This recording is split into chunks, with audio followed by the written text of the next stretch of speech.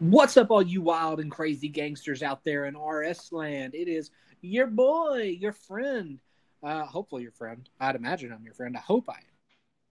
Drew, the Deputy Commissioner of the Real Shit Baseball League, the manager of the Philadelphia Phillies, and it's the Real Shit Baseball Podcast. And it is, of course, Monday. It is August 3rd. As we are recording this, it's 11 p.m., and I am joined by my comrade, my colleague, my pal. It is Tyler Jackson, the Big Jack Daddy. Tyler, what's up? What's up, man? It's good to hear from you again. Yes, sir.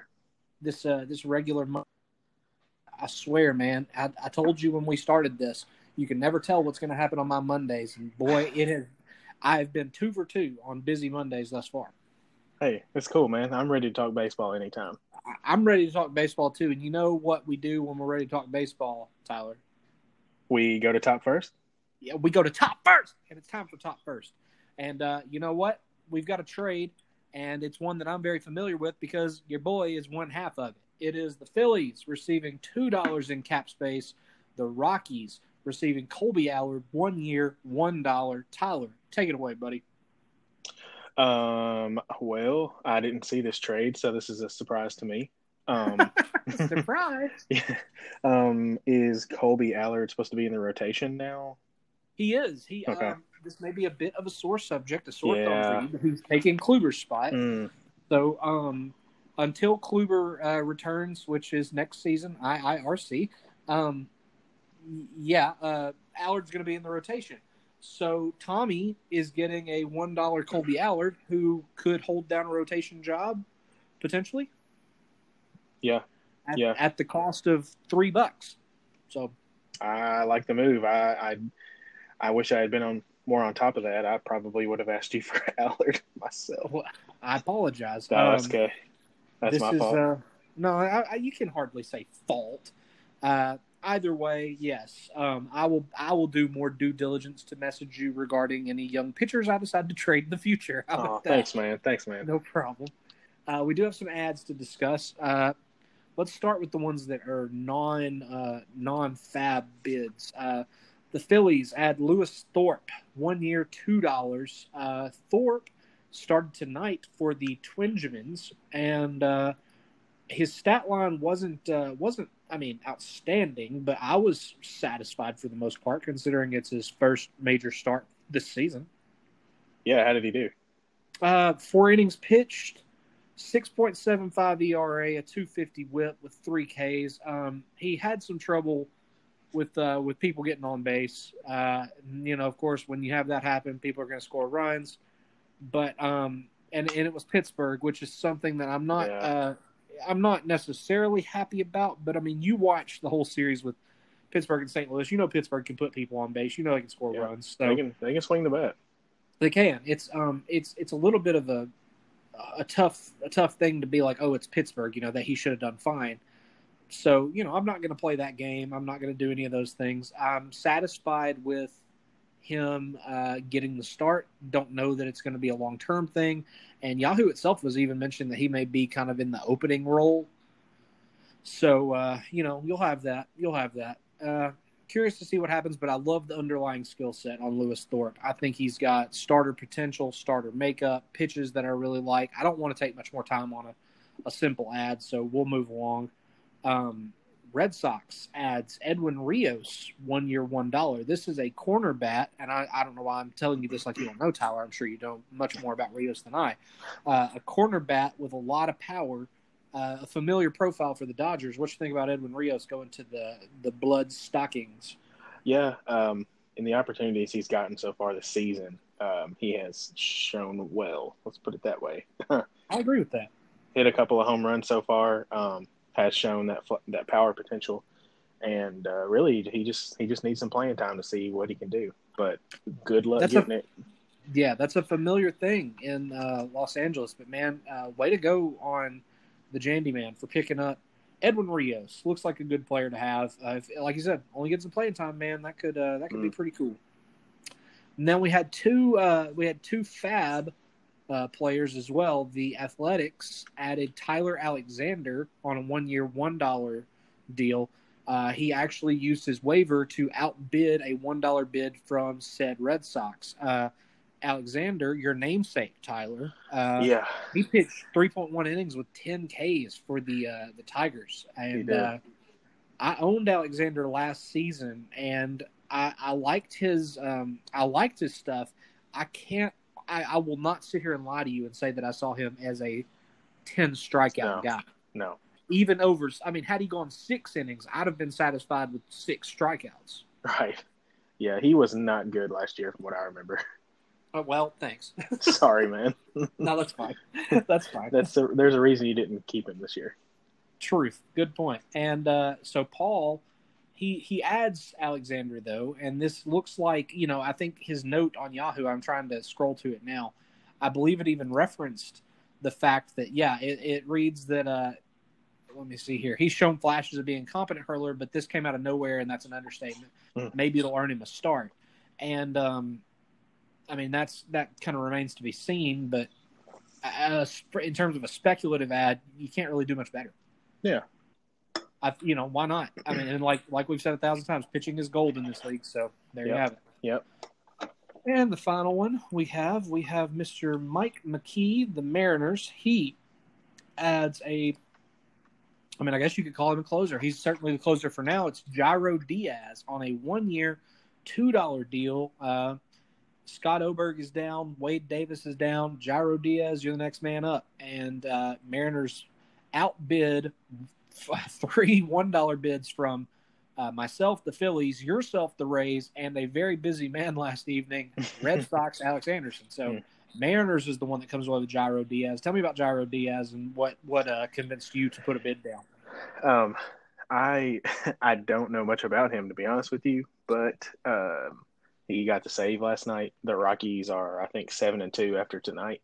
So they're looking like a good team so far, and sounds like they're going to win some games. So I know Wade Davis has not fared well so far this season, and I was like, why not try and get the hot hand on a good team? So sure, and I will defend Wade Davis a little.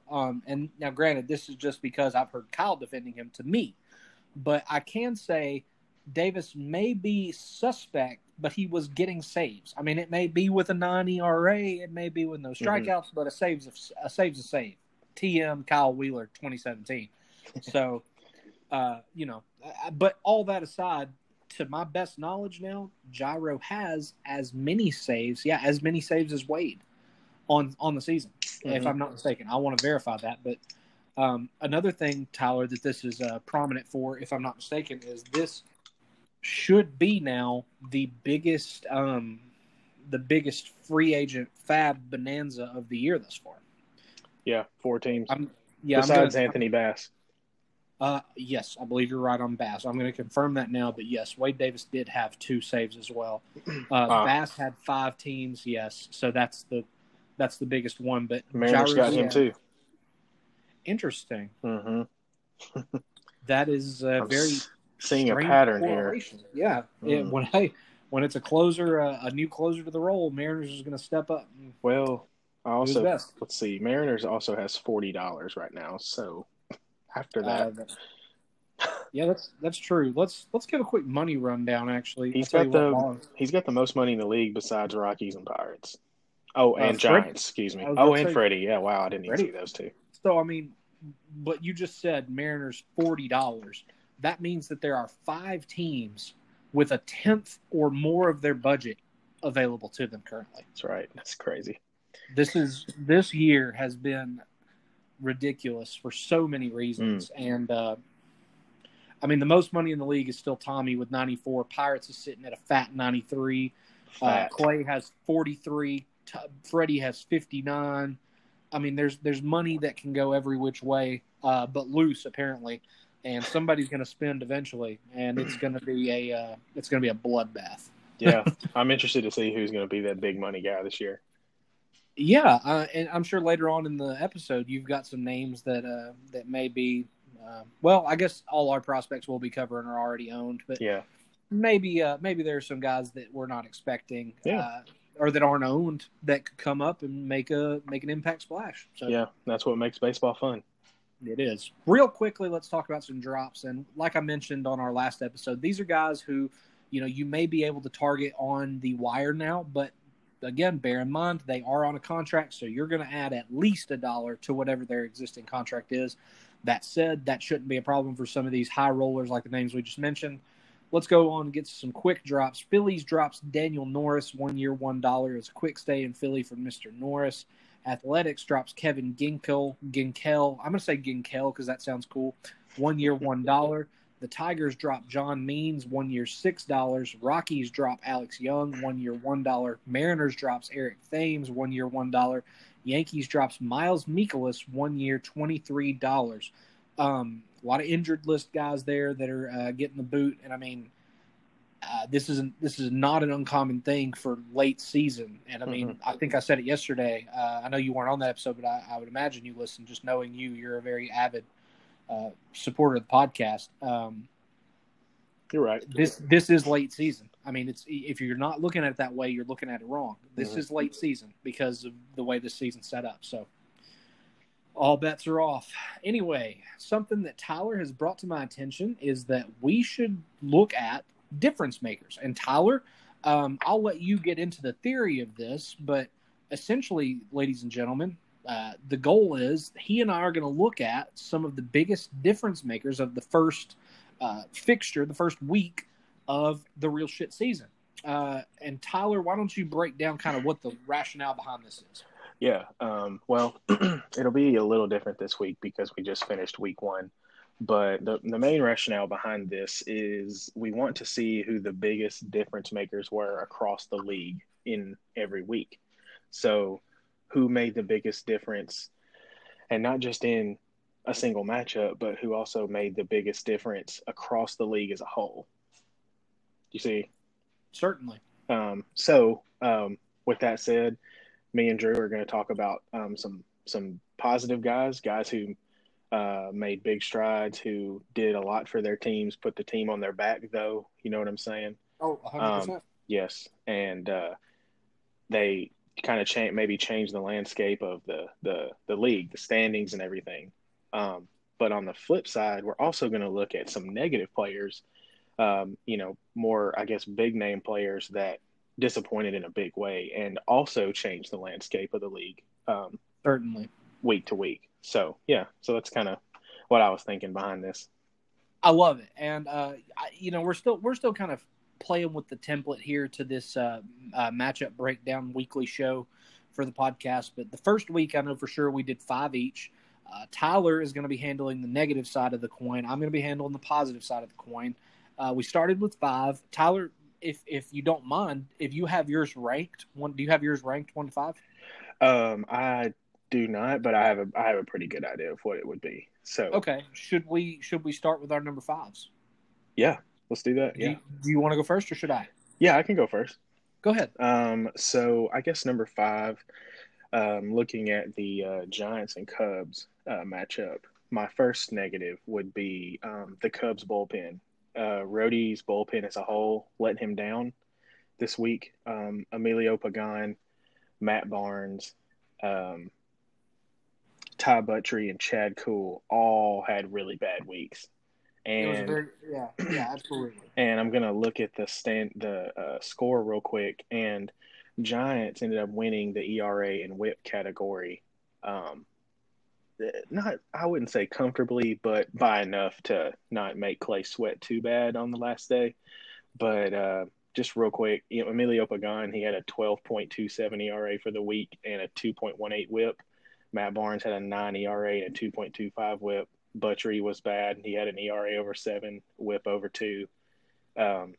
And Kuhl had a 6.75 ERA and a 2.25 WHIP. Now, I know the bullpens only get so many innings a week, and so you can't really look at single players out of a bullpen like that really changed the team that way. But when it's your whole bullpen, when it's 4 or 5 guys that have really bad weeks, it really does screw up your pitching stats like that. So you could kind of put Rhodey's bullpen. You could give them this loss this week. So that's my first negative. I hear you, and honestly, buddy, I think that's a really rational thing to say. And it did. I don't want to sit here and dog on the poor fella, but yeah, I mean, it really did. It let him down.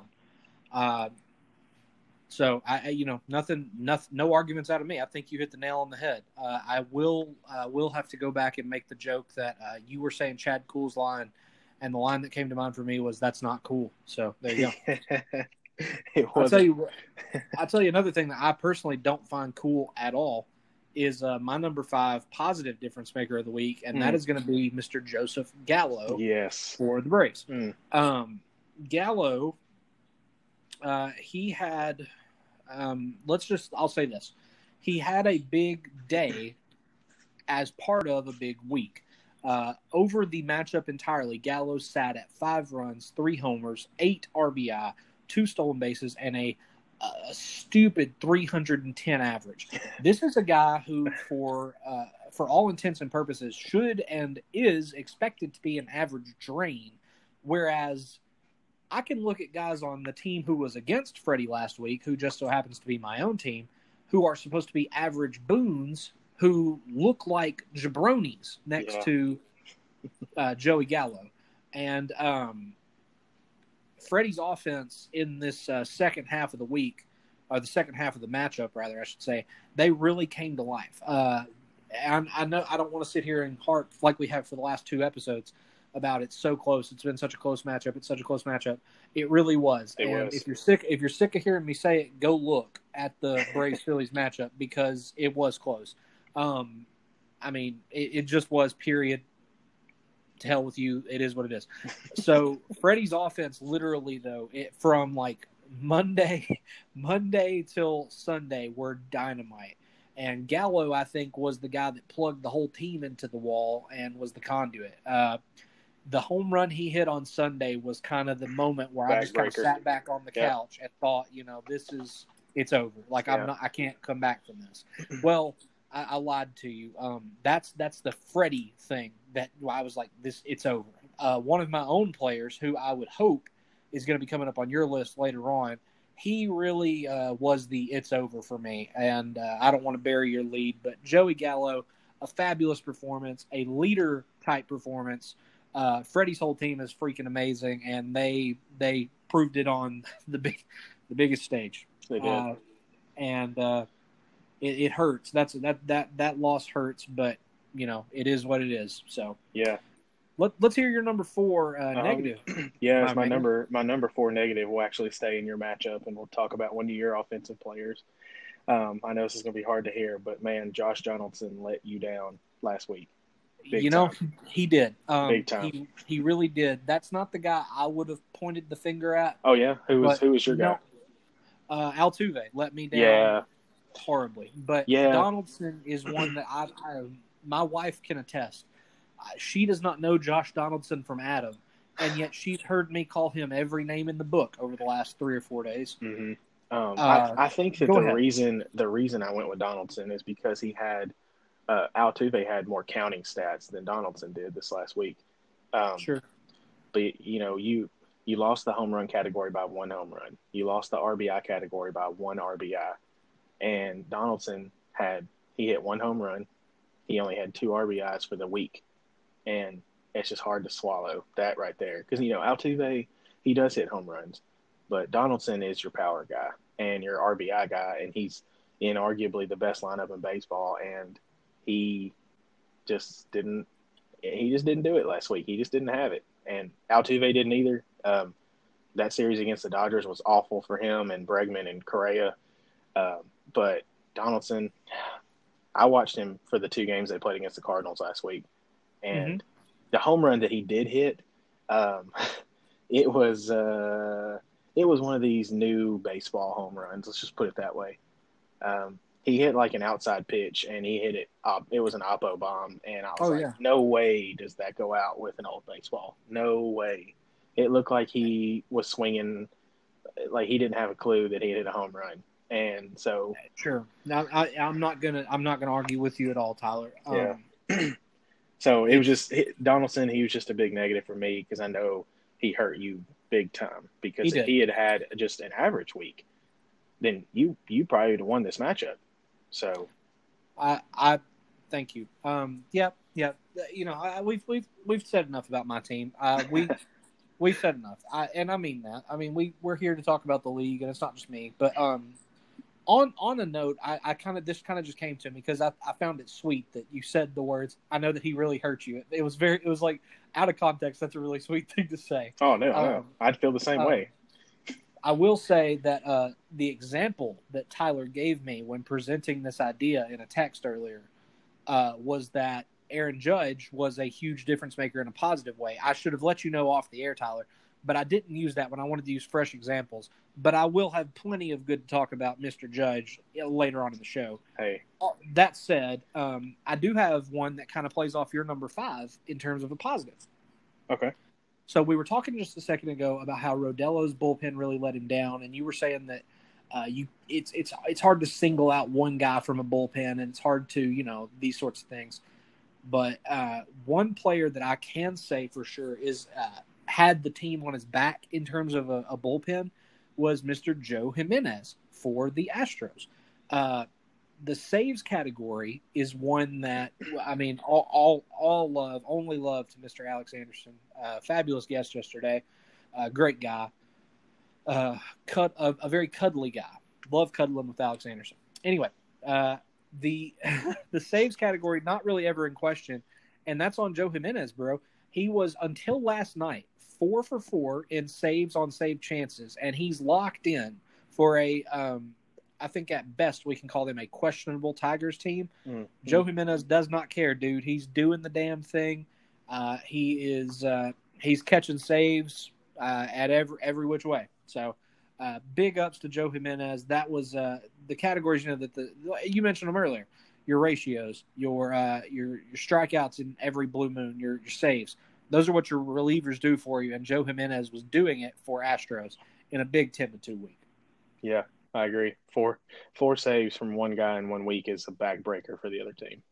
Absolutely.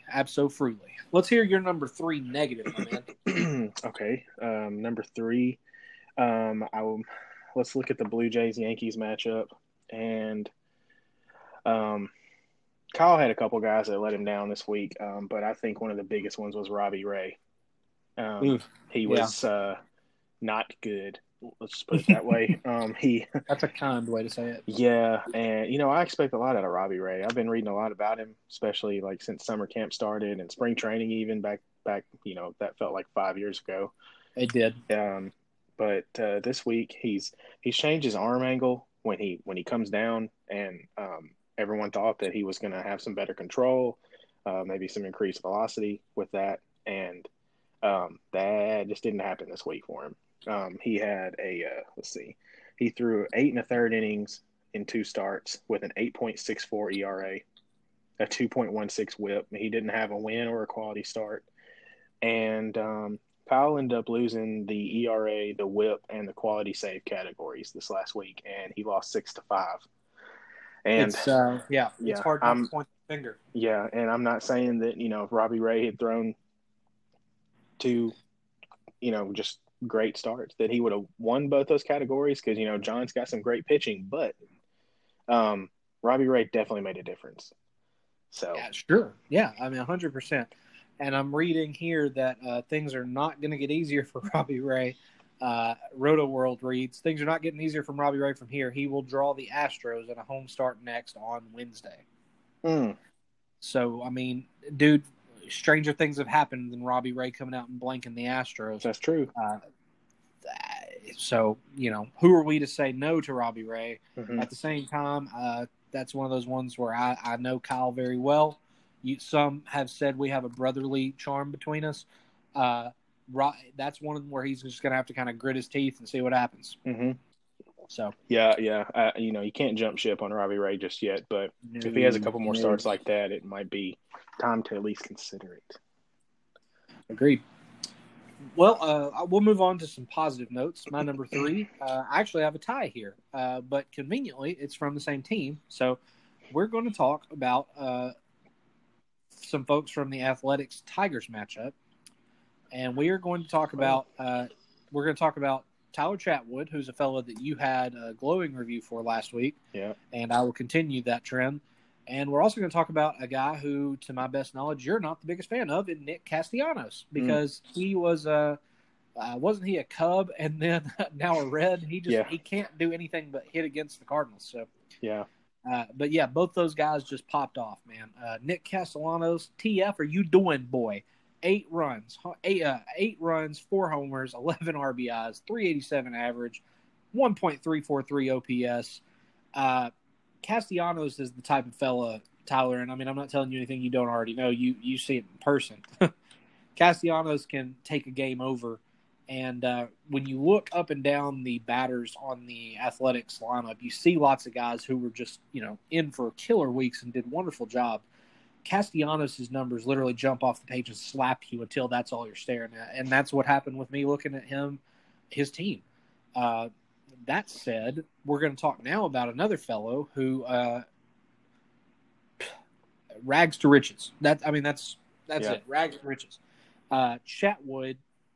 You look up and down, and I mean, you said John has great pitching. He truly does. The same can be said for Paul, Corbin, Gallen, Woodruff, Gray, Bauer, Kershaw, Berrios, Weaver, Odorizzi. You expect these guys to be dynamite, but the guy that has the stat line that you keep looking at, it's Chat. Man's sitting on 2 wins over 2 starts, 19 strikeouts, 0.71 ERA. 0.79 whip, 2 quality starts. You expect the performance that you got out of Sonny Gray.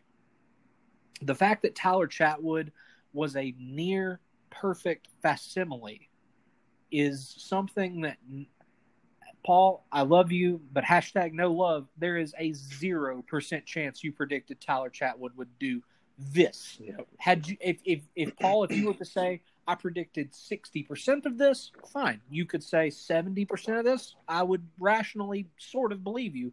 You cannot have expected this, and yet it's happened. And so for that, Tyler Chatwood, Paul, you get all the praise and #all love on that one. I couldn't say it any better, bro. There you go.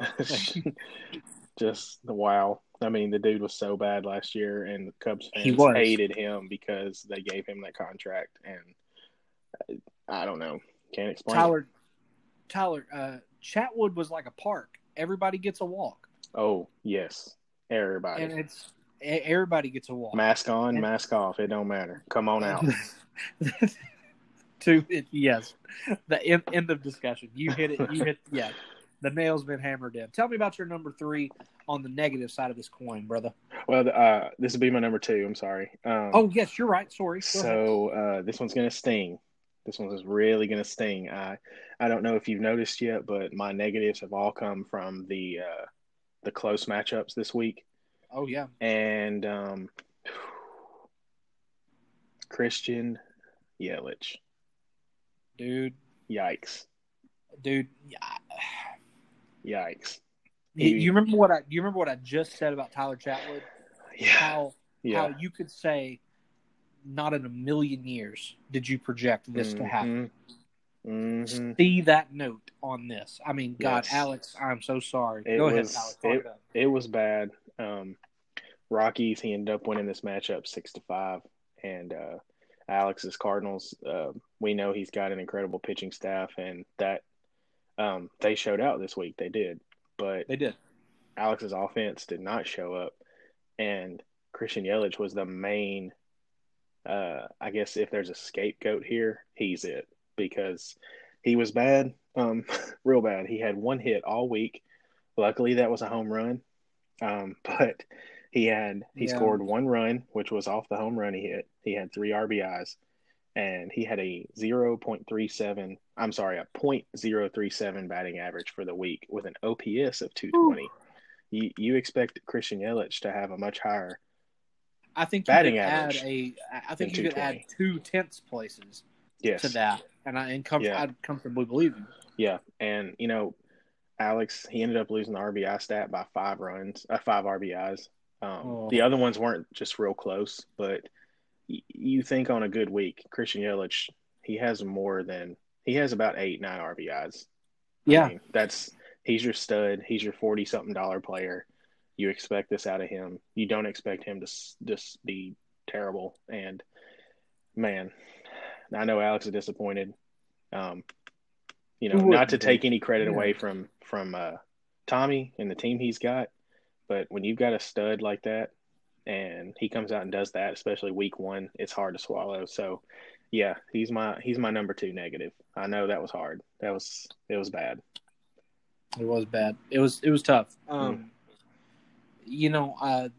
Honestly, I'm kind of to the point where I don't want to speak too ill of Christian Yelich. Anybody, and again, this is not new. This is not news. Anybody that knows me really well will know that I have a theory about not speaking about my matchup as it's occurring. Mm-hmm. So I'm not going to say anything. Okay. Moving on. We have my number 2 on the positive side. And we're going to look at a new manager in the league. We're going to talk about Mr. Sergio. Some may call him the authority. I call him Sergi Baby. And we're going to talk about a guy. Here's a story of Trevor's story.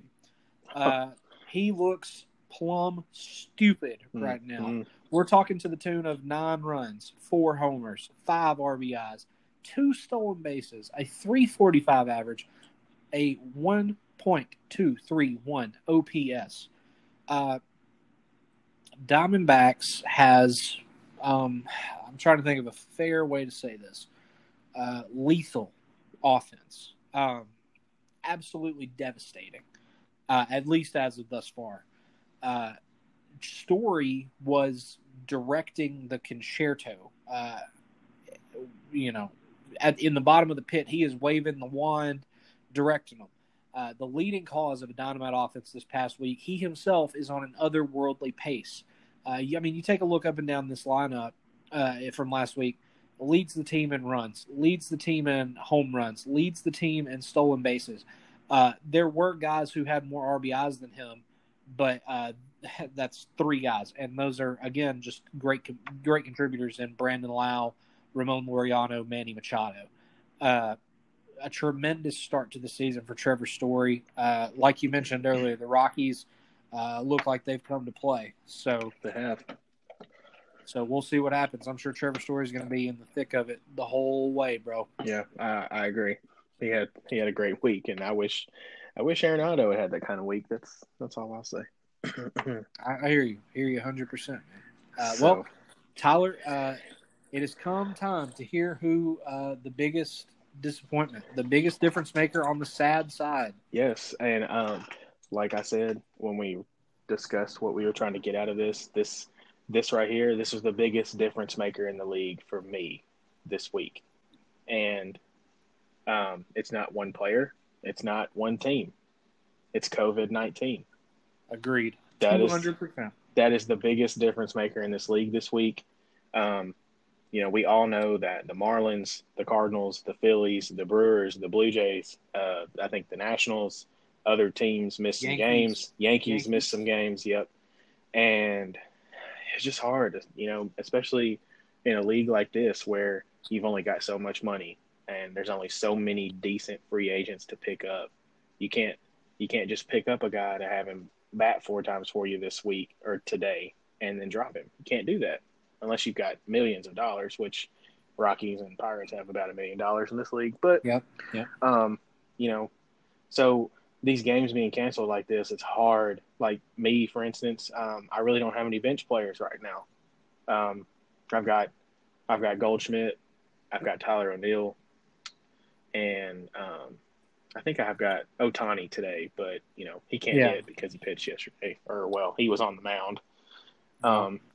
But COVID-19, we knew that it was going to play a part, especially fantasy wise. But man, it's just hard. Some people got lucky; they didn't have as many players affected by this last week. My matchup, for instance, Mariners. I mean, he didn't get a second start from Jack Flaherty, and that was a big deal. Big deal. It was. And I'm cool with it at the end of the day. For fantasy purposes, not real life, sure. It made a difference. And I didn't go back and look at all of the matchups and like how big of a deal it was for every single matchup, but I know that it played a part in a lot of teams and their strategy. They couldn't really make changes. They just kind of had to put Oh, guys I out mean, there that didn't, yeah, that weren't canceled and hope that they played. So absolutely. It came to the point where I know at least in my own perspective, you have things come up, you have these situations where not it's like, dude, you can't win for losing. And I say that to say, in a normal baseball season, you run into things like rain delays and cancellations based on other things happening. You run into things like injuries, but now this huge outbreak has just added and compounded those things to where I think Kyle yesterday before we all recorded, he said, "Freddie, today I have like 4 eligible batters." yep. And I mean, we looked and we were like, surely not. I mean, and it was true. And I mean, Mm-hmm. and I thought I was doing bad because I had 6 eligible batters yesterday. Yep. And I mean, granted, I mean, I could sit here and complain too and say, well, shoot, maybe if I'd had those batters, I wouldn't have been down that 1 homer, that 1 RBI, that right. one blah, blah, blah, blah. Right. And I mean, yeah, that's kind of something any team could sit here and say. Mm-hmm. But, that's kind of the breaks right now. And that's no excuse. That's no answer. That's no defense. But 100%, you're right. That is the biggest difference maker for sure. It was. And don't get me wrong. I'm as glad as anybody that baseball is happening at all in any capacity. Agreed. It has been so awesome to be able to watch and listen this last week and a half. But it hurts. It hurts you, fantasy wise and stuff like this. That's my biggest negative across the league for the week. And I think hopefully this isn't my number one every week, but we'll see. Well, I mean, you never know, buddy. You never know. This is the kind of thing that everybody keeps using the phrase, we're in unprecedented times, and we truly are. We are. That being said, we do have some more positives to look at, and I'm going to end this on probably the biggest positive that I've seen come out of the league this week. I know what you're going to say. I know. Take a stab. Say it. Kyle Lewis. It is 100% Kyle Lewis. My notes read, Kyle Lewis is a man. 7 runs, 3 homers, 9 RBIs, 425 average, 1127 OPS. I'm not gonna go on. The breakout star for the Rockies is somebody that everybody in this league would love to have. 1 year, $1 contract. One guy's got him, and it's Tommy. It's nice to watch, and I got to be honest with you, Kemosabe, it is no fun realizing that after all these slugfests, I've still got a match with Kyle Lewis and the Rocks coming up. I'm not looking forward to it. Mm-mm. Mm-mm. Not at all. That guy is going ham bony. Yep. And it's great to see. It is. I hope he keeps it up. Me too. I hope he keeps it up too. Well, Tyler, I loved it. I love the overall look at the league and kind of what the dealio is. Guys, we still have the theme of the show. We've got matchup breakdowns. I love the up and down, the title of this, the weekly show. We have matchup breakdowns to come. Tyler is going to take us on another trip down to the farm to see the new kids who we can look for coming soon. But right now, Tyler, it's time to throw it back to our director of advertisement, Past Drew. He has got to tell us about Anchor and about all the wonderful things that they're doing for us and all the wonderful things they can do for you. So, Tyler, why don't you throw us to Past Drew, and we'll get right to the ad. This is my favorite part of the show, y'all. Let's go. Get out of here. Get out of here. Jesus. All right, let's hear from Past Drew, and we'll be right back with some matchup breakdown. I can't believe that you had the unmitigated gall to say that was your favorite part of the show, knowing full well that you are talking on this show about baseball. Look, man, I'm a very humble guy. You sure are. That's what I love about you. That's what I love about you. Well, we're going to go ahead and bring it to the matchup breakdowns. Tyler, my man, pick out what match we're going to start with, and we'll get to talking. Let's see. So just to recap, guys, what we're doing here is we are going to be talking about the matchup that's just occurred at the past week's matchup. We're going to be talking about what the story and then we're giving a quick look at what's coming up next on the schedule. If you listened to last week's matchup breakdown, we kind of gave a version of this, so you may hear something similar, but again, with another 7 days worth of play, stuff's changed. So anyway, go ahead, Tyler. What matchup are we looking at first? Let's talk Astros Red Sox. Sounds good. Why don't you go ahead and start us, buddy? I have Astros. Is that right? It is, yes, sir. Let's see. So, I think looking at the stats real quick, we all know that Astros has a good team. Yes. We know that Red Sox is on the rise. He has publicly stated that, he is building something big, and, Yeah, I mean, that's something that takes... Alex Anderson, he's a lawyer, so I don't know if I believe everything he says, but I do believe him here. I agree. So, that's fair. That's fair. But looking at this, I could go two different ways. I could say that Astros offense, even though they won every stat, maybe they kind of didn't play up to par. Perhaps. But at the same time, looking at the stats, I think that this matchup looks a lot closer than it really was. I would agree with that, and my note here in a moment will emphasize that. Yeah, you look at the stats; it was 10-2 Astros, and he won every offensive category. He only won home runs by 1 home run. He won runs by 5 runs. He won RBIs by 5 runs. He won stolen bases by 1 stolen base. He won the average department by 0.15 points. That's it. Yeah. Oh, yeah. I mean, yesterday, Tyler, on the show, we were calling that striking. I mean, that's in striking distance. Yeah, definitely. Yes. And, if Alex had a day or two more in this matchup, who knows? He might have come out on top. Yeah, I believe it. But I think that the player that probably put Astros over the top offensively this week was Corey Seager. I love that call. Yeah, and Corey Seager, I'm reading a lot of stuff about him this week. This season, he is hitting the ball harder than just about anybody in Major League Baseball. So Corey Seager is back, baby, and it's fun to watch. I hate that he plays for the Dodgers, but I've always liked Corey Seager for some reason. I've always liked him. Oh, me too. Yeah. Seager is a player that I'll always have a soft spot for, and getting to see him kind of come back to form is something that's been a real treat. And like you said, anybody that says they like the Dodgers or the Dodgers is their favorite team is a sus character. I mean, you got to kind of question their life choices. Yeah. That said, Seager is a fun spot that everybody can get behind and enjoy. So, great call. Yeah, liking the Dodgers now is like saying you like the Yankees in the 90s. Exactly. So it's the same. It's the exact same. But anyways. Except the Yankees won some championships, didn't they? Ooh, God. I wasn't going to say that. Oh, my God. I need a Tums. Love that.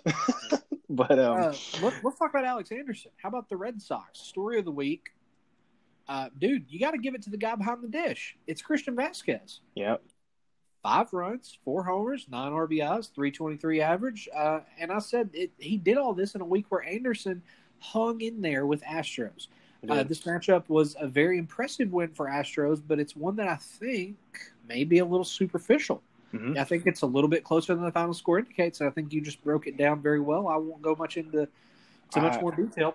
I think one thing to look at real quick is that Astros ended up getting about 22 more at-bats than Red Sox. And sure, that's a great point. And I haven't looked. I haven't looked at all the players that Red Sox has, but maybe if they get the same amount of at bats, this could look a lot different. It could be it could be an 8-4 game. It could be a 7-5 game. Who knows? Tyler, I'm not above saying it could have been a 6-6 game. It could have very well been. That was, and again, if you've heard this before, stop the podcast. It was a week of tight, close matchups, but this is one that I think didn't necessarily get the hype it should have or the talk it should have for being so close. I agree. Well, up next, man, the Astros, 10-2. They're battling another team that is 10-2. It's the Titans colliding.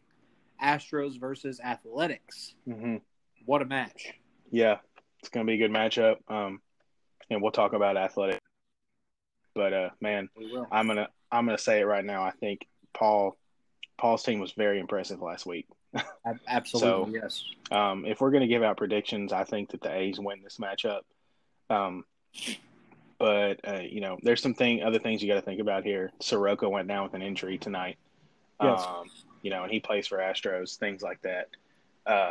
Like I said, Astros' offense, I think they could have performed a little better last week as a whole. So Sure. maybe they'll bust out this week. But A's, man, his pitching staff is good. His offense is good. So that's my prediction.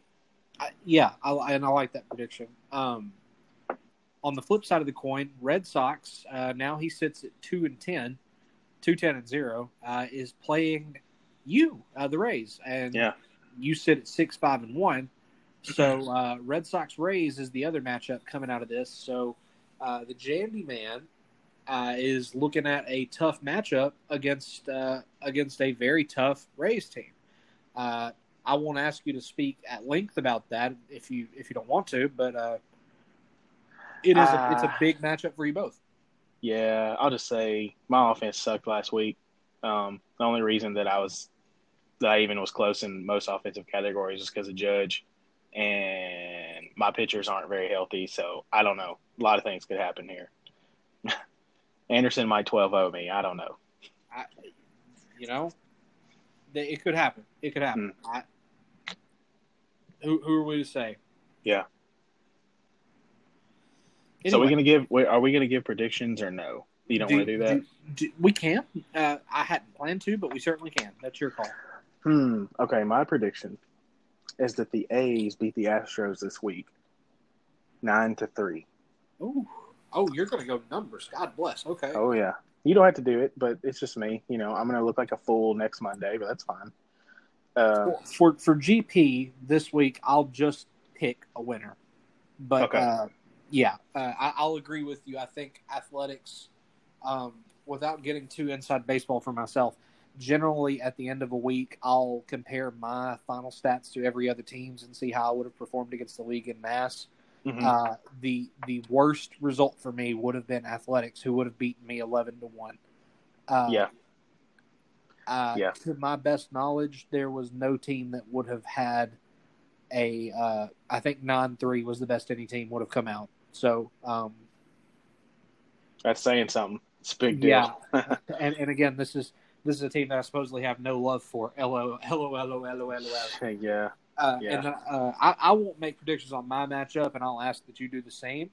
But I will predict that you will. I'll say this: I think that Alex Anderson's team is better than the standings indicate, but I think that your team underperformed against a Mariners team who also underperformed. I think that if your team shows up to play, it could be a statement 8-4 win for you, if not a dominant 9-3 win. That being said, if you put a gun to my ass, Rays over Red Sox by a tune of 6-3. Okay. All right. Let's move on. What matchup next? What do you want to talk next? Let's stay in the AL and talk about the Athletics and the Tigers. Let's, shall we? Let me talk first about Tigers and the story of the week for him. I'm going to give it to Kenley Jansen, the closer for the Dodgers and the closer for the Tigers here. What was his first name? That's Kenley Jansen. Yeah, Kenley. That's what I thought you said. Yeah. No, there's no way I would mess that name up. No, I know who that is. Anyone that would is a bum. Right. Kenley Jansen led the relief corps for the Tigers in winning that category of saves for Matt. Jansen had 2 saves. Edwin Diaz had 1. Jansen, though, just a fabulous week. You'll look at the ERA. It sits at 3 goose eggs. The whip, very, very close to that. I do also, though, I want to give credit to the other big category that Matt kind of ran away with steals, and we're going to give the credit to Trent Grisham and Isaiah Kiner-Falefa. Each of those guys had 20% of the overall steals in the week for the Athletics. That's 2 of 10 each. Yep. So big ups for the big steals week from Storm Door. Big credit to him.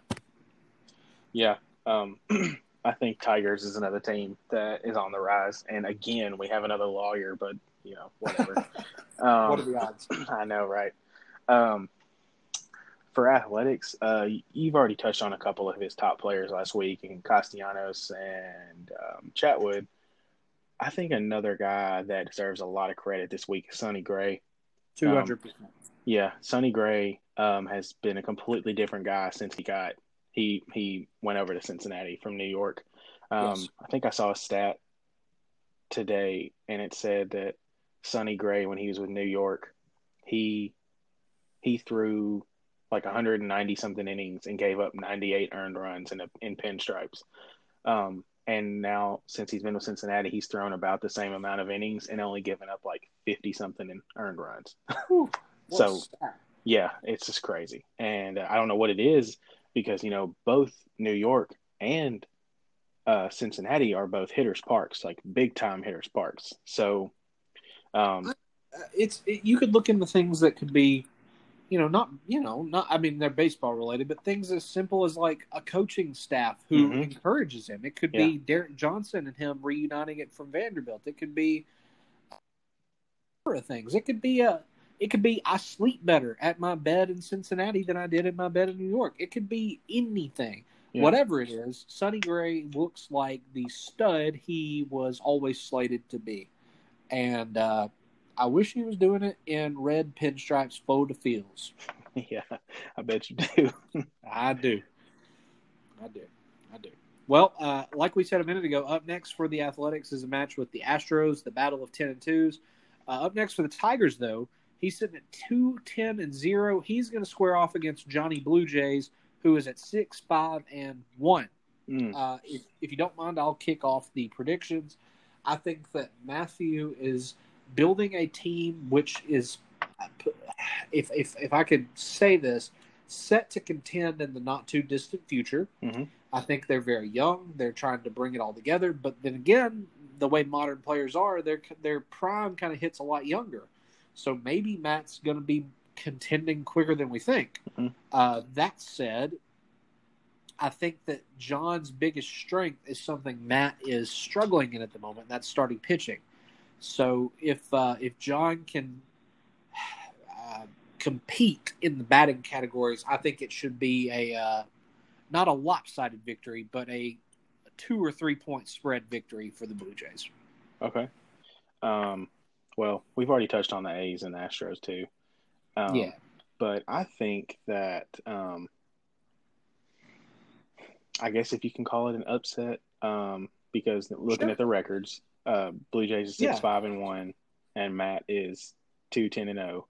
I'm going to go with Tigers this week. I love it. I think that Matt's offense is very underrated as a whole. I would agree with that. I mean, he's got Matt Chapman, he's got Keston Hiura, Rhys Hoskins, Trey Turner. Trent Grisham is Conforto? a loud boy right now. Yes, sure Conforto. Mm-hmm. He traded for Victor Reyes this week. That was a great move because he looked really good so far. Carter Kieboom? Yeah. If he'll get some at bats, Nick Solak. Mm-hmm. So he's got pieces there. Stacking them up.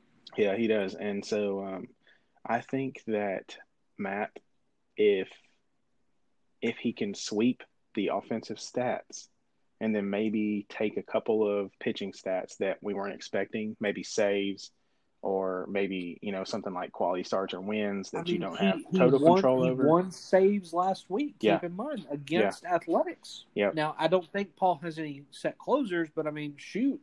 What if John has a sour week on the saves? True. So that's it. That's a 7-5 win. Yep, that's my prediction. 7-5 Tigers. I love it, buddy. Where are we going now?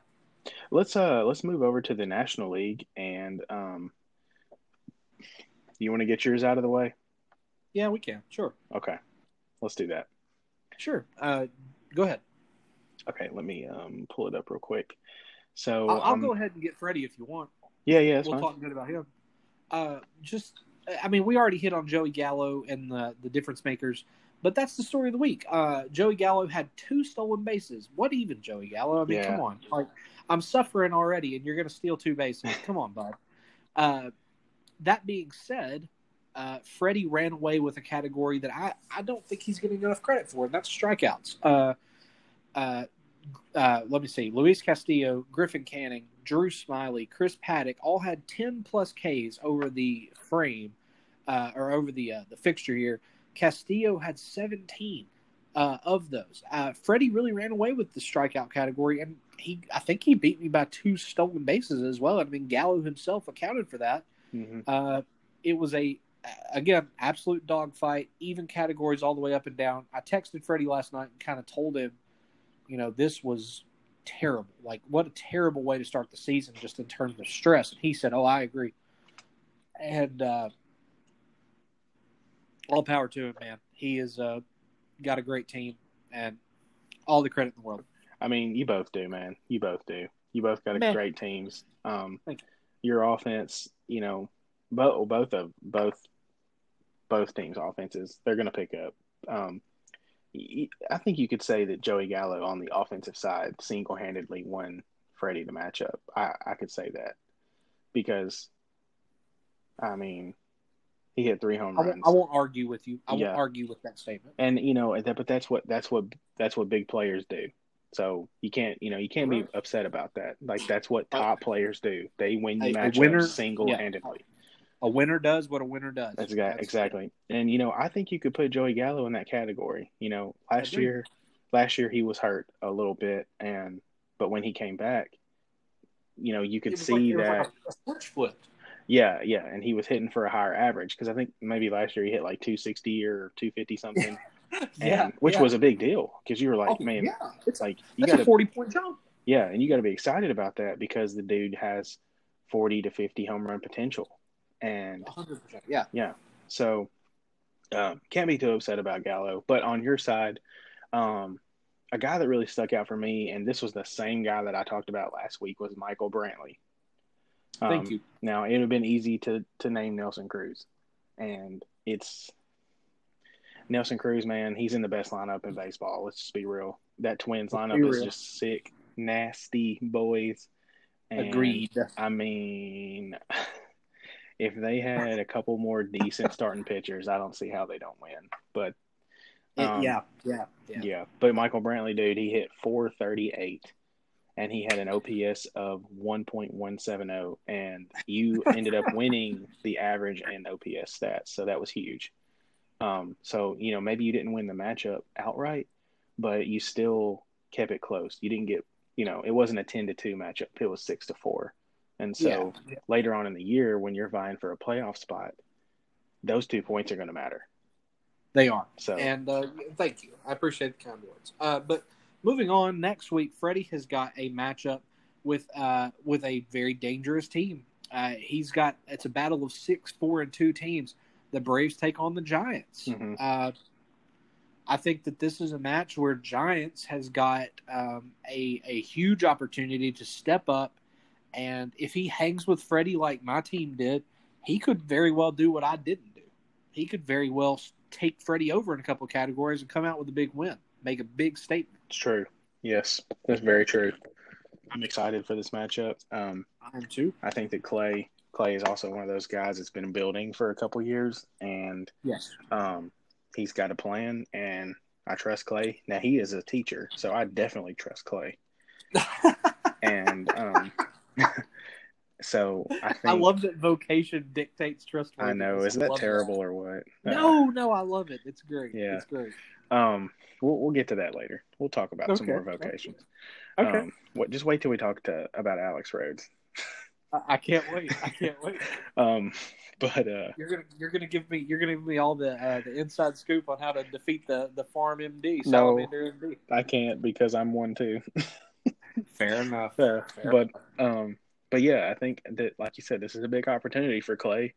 And I mean, even if he doesn't win the matchup, man, if he keeps it like a 7-5 game, a 6-5 game, dude, that is a win in my book for Clay, and that's a big step towards being dangerous. Yeah, 100%. So, but if we're gonna make predictions, um, I'm gonna go 8-4 Braves. That's my prediction for this matchup. That's very close to mine. I'm going 7-3-1 Braves. Okay, I like it. I see there being a tie in an offensive category, and I can't decide whether I think it'll be average or RBIs. I'm not going to get that specific. But then the other matchup to come out of this is my Phillies at 4-6-2 against the Cardinals at 5-6-1. Drew Wheeler's Stress Tour 2020 rolls on. Dude, this could be. I think you could call this a trap game for the Phillies. Yes, because the Cardinals are angry and they're pissed off because of last week. And if Alex's offense, man, if they find it, he's got the pitching. So yeah, trap game feels like an appropriate statement. Because I feel like I'm in a trap because I can look one way at the pitching and feel like I need to look the other way, and then the other way I see an angry Christian Yelich, and then I want to just look back the other way. And the good thing is that I've got a Nelson Cruz with a big bat standing beside me. So, I mean, no matter which way we look, I feel okay, but it's definitely an uneasy position to say the very least. So I won't make any predictions out of that matchup, but if you'd like to, feel free.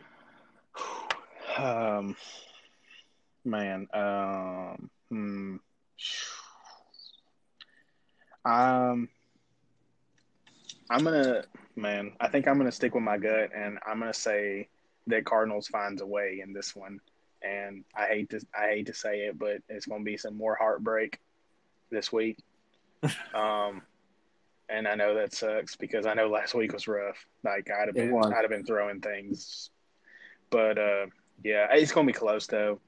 I think that Alex's pitching is good, so good that It's going to carry him. And if he can win a couple of offensive stats, then I think he could take it. I'm going to go 7-5. I think this is a very evenly matched game, and yeah, this is a rematch of our championship game last year, and we did not expect that to be as close as it was.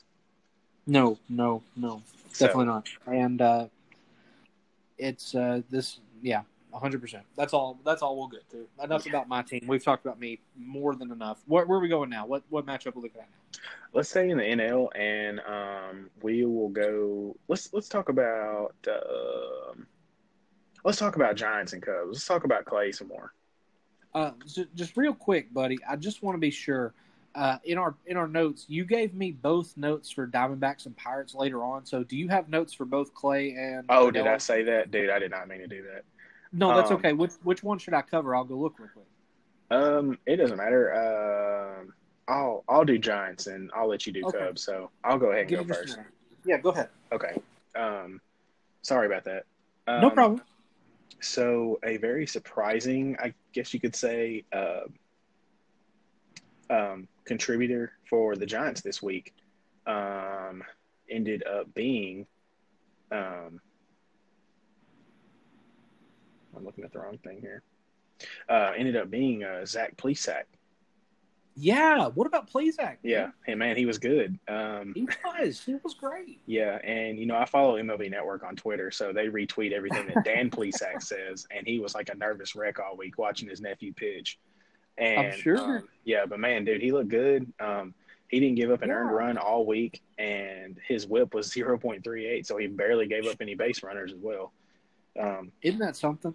Yeah, and the pitching categories, that's what ended up winning Clay the matchup. This was a very, very like we said earlier, this was a very close matchup. It's tight. Besides the stolen bases, really, everything else was, like you said earlier, like in striking distance. Yeah, it is. So like the strikeouts were even, the saves were even. Giants, they won the wins category by 1. He won quality starts by 3. Rodello, he won the RBIs by 3, the runs by 4. This was very close. But yeah, hats off to Zach Plesac. He really did help Clay here in the ERA and the WHIP category because he ended up winning both of those stats. And Plesac got a quality start, so that helped too. It did. It really did. I think you hit the nail on the head. Plesac kind of came out and showed out. Now, that being said, in terms of came out and showed out, when you look up and down Cubs lineup, you have to be impressed with the performance of a man right now who is ranked number 5 on Yahoo. That is Dansby. And Who would have Dansby, thought? uh, Who would have thought? 3 years ago, Drew, watching him in Jackson with Ozzie Albies, just thinking about what's to come for the Braves. And I guess the Phillies, retroactively, like what pain is to come. And, man, Dansby, he lit it up, bro. 9 runs, 11 RBIs, 2 homers. And like you said, the steals were kind of outrageous for Rhodey, and Dansby had 33% of them. He did. And that's not to mention a 368 average and over 1,000 OPS. Yeah. If you want a guy to look at Dansby. I think as long as Dansby stays hot, Cubs can stick around. I mean, and then we're not even talking about guys like Harper, Hilliard. Shed Long had an impressive week. Kyle Seager had a really dynamite week. I have not said Mookie Betts' name in an effort to project negativity onto him. Mookie Betts is a wonderful player. Yes, 100%. Also, real quick, Yoenis Cespedes apparently ran away from the Mets and was just like, yeah, I'm not playing anymore. Didn't tell anybody. That's freaking amazing. I love that. Like, what kind of high school move is that? Amazing. Love it. Anyway, yes. Story of the week, Dansby Swanson decides he wants to wake up and be the number 1 overall pick from a couple of years ago. Way to go, Dansby. You the man. Keep it up. Yeah, man, I was very surprised. But, Truth. Being a Tennessee Vandy product, I hope he makes it, man. I do. Yeah, same. So we've discussed that next up for Clay is the Braves. Mm-hmm. We do have another match to look at. Cubs, who sit 4-6-2, is going to take on Pirates, who is at 5-7-0. It could be an interesting matchup, buddy. It could. It's hard for me to project Pirates' matchups because he's got a couple of just big stud guys. He's got Garrett Cole firsthand. And Garrett Cole, I think he's getting 2 starts this week, and that could spell doom for Rhodey. Yeah, it could. Yeah, I'm looking at the stats. Yeah, he's already got he won. They won tonight against the Phillies. He's got a quality start and a win already. He only struck out 4, which is surprising, but we all know that he could go out and strike out 14 in his next start. So, Tyler, is it too much to ask for a Phillies team to win somewhere? Well, it's hard when you don't get to play. First off, but then you have to go and play the Yankees. And Garrett Cole has to pitch against you after you haven't played in almost a week. So yeah, it's fun. It's fun. So it's not fun. It's not. But if I had to guess this matchup, I do think that Rhodey is going to get his first win in real shit. Okay. Yeah, nice. I'm going to go with an 8-4. I think that Rhodey's offense is superior as long as guys like Dansby and, Bryce Harper, Mookie Betts, all those guys. And then Rhodey's got some other very interesting guys that is if they get at bats, they're gonna produce. Yeah, totally. Yeah, Andujar, Mejia, if they get to play, then they can hit. We all know that. It's just that will they get to play? Will they get at bats? Who knows? Hey, Tyler, have I ever told you about how much I don't like Francisco Mejia? No.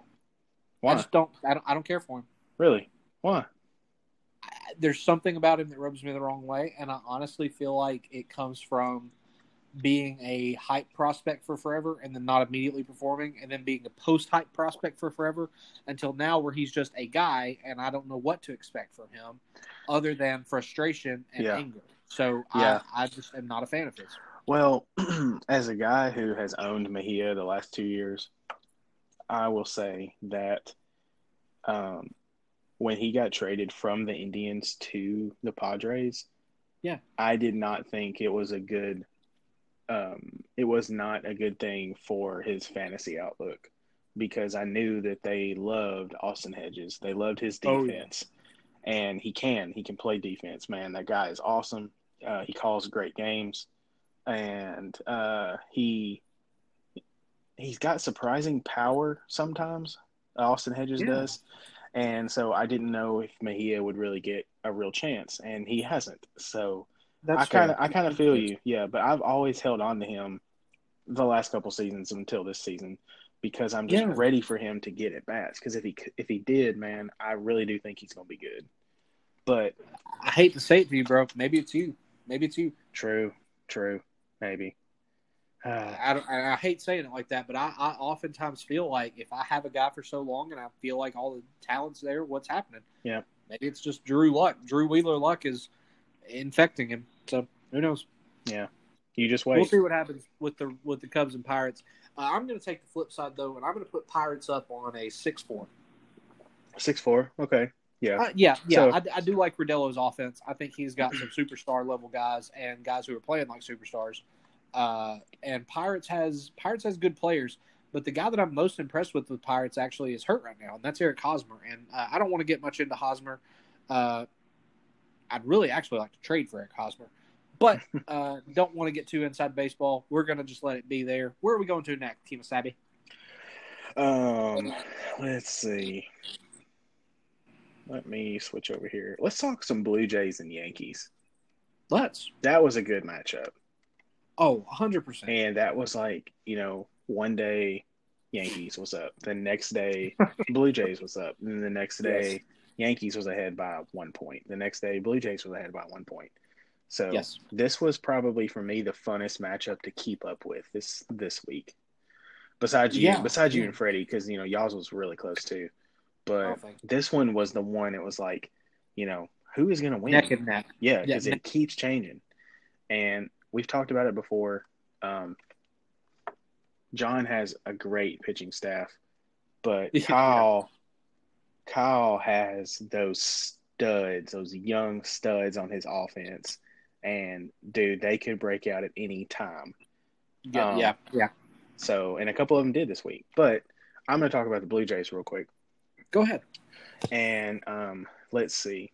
So we're going to have to go with someone from his pitching staff. And I could say DeGrom. That's an easy pick.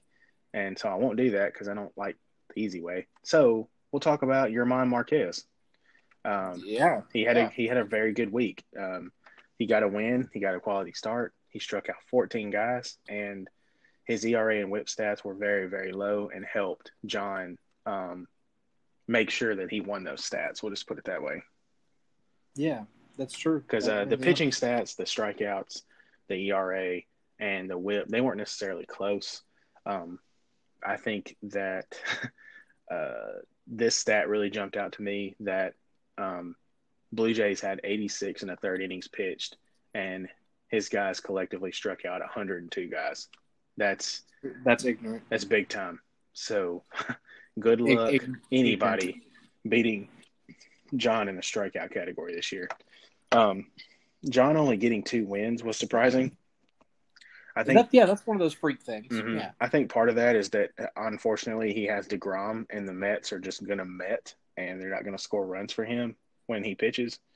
Yeah. I saw this is a crazy stat. I saw this today that today actually during his start, DeGrom got 4 runs. He got 4 runs behind him, and the Mets scored 4 runs. That's what I mean. And if over the past, I think 2 seasons or something like that, if the Mets had given him 4 earned runs in every start, it was like over his past 63 starts, he would be 59-3.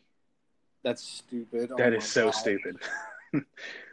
It's nuts, man. I love that they don't, because LOL Mets. Yes. But yes.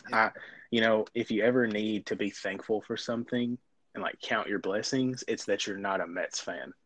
Yeah. I wake up in the morning and I'm thankful to God that I'm alive. I'm thankful to God that He is a good God. I'm thankful I have a smoking hot wife and that I'm getting to live to see another day. I'm thankful I've got good hobbies, and I'm thankful to God I am not a New York Mets fan. Dude, Drew Wheeler 2020. Yes. Put it on. Yes. So yeah, but So Marquez, man, he had a good week. So did DeGrom, of course, but Marquez really stuck out to me. So 100%. Hey, let me ask you a question, buddy. Okay. So right now, it's a week and a half into the season. I want to ask, right offhand, do you happen to know who has the highest WAR for a batter over the season thus far? Do you happen to know? You talking about in 2020 so far? Yes, and I'll go ahead and tell you. If you don't know it offhand, that'll make it even more surprising for you. Because it's a man who you can know by 3 letters. Pitch to him if you can. Strike him out if he lets you. Is it Hold on. Yastrzemski? Here you go. Yeah, it's Yaz. It's Yaz. It's Mike Yastrzemski. That is right. It's Yaz. So Yaz is a guy that we can talk about for days.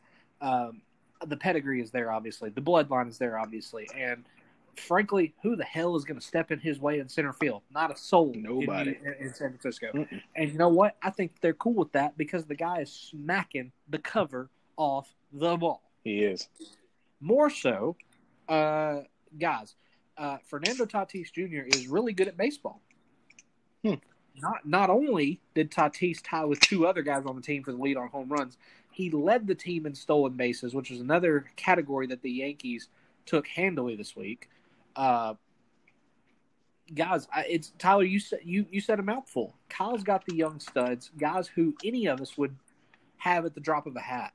And 2 of them that I want to give a big high five to are Yaz and Fernando Tatis Jr. Dynamite week, literally within striking distance on categories. Like, I mean, we're talking about these games, but they were super close, stupid close. Mm-hmm. And had a day broken differently, we would have had different results. So. Yeah. We've already talked about Blue Jays has got Tigers coming up, but Yankees, Kyle at 5-6-1 has got a 5-6-1 team that you know much about. He is going to take on Mariners. Tyler, what do you think about that one? Man, I think this is going to be a slugfest. I do. It's like Freddie stacked the schedule for Wheelers to just be stress tour 2020, like I said. Yeah. I think that if anybody's offense besides Athletics could compete with Mariners this season, it's probably Kyle's. Because Mariners has a very good offense. Let me tell you. I watched it all last week. He sure does. We'll get to that. But, yeah. I mean, but Kyle's got the big boppers. He's got Stanton. He's got Tatis now. He's got Yastrzemski. Gary Sanchez did nothing last week. But we know Gary Sanchez can get hot. Yep. Edwin Encarnacion. He plays on an underrated team. The White Sox are good.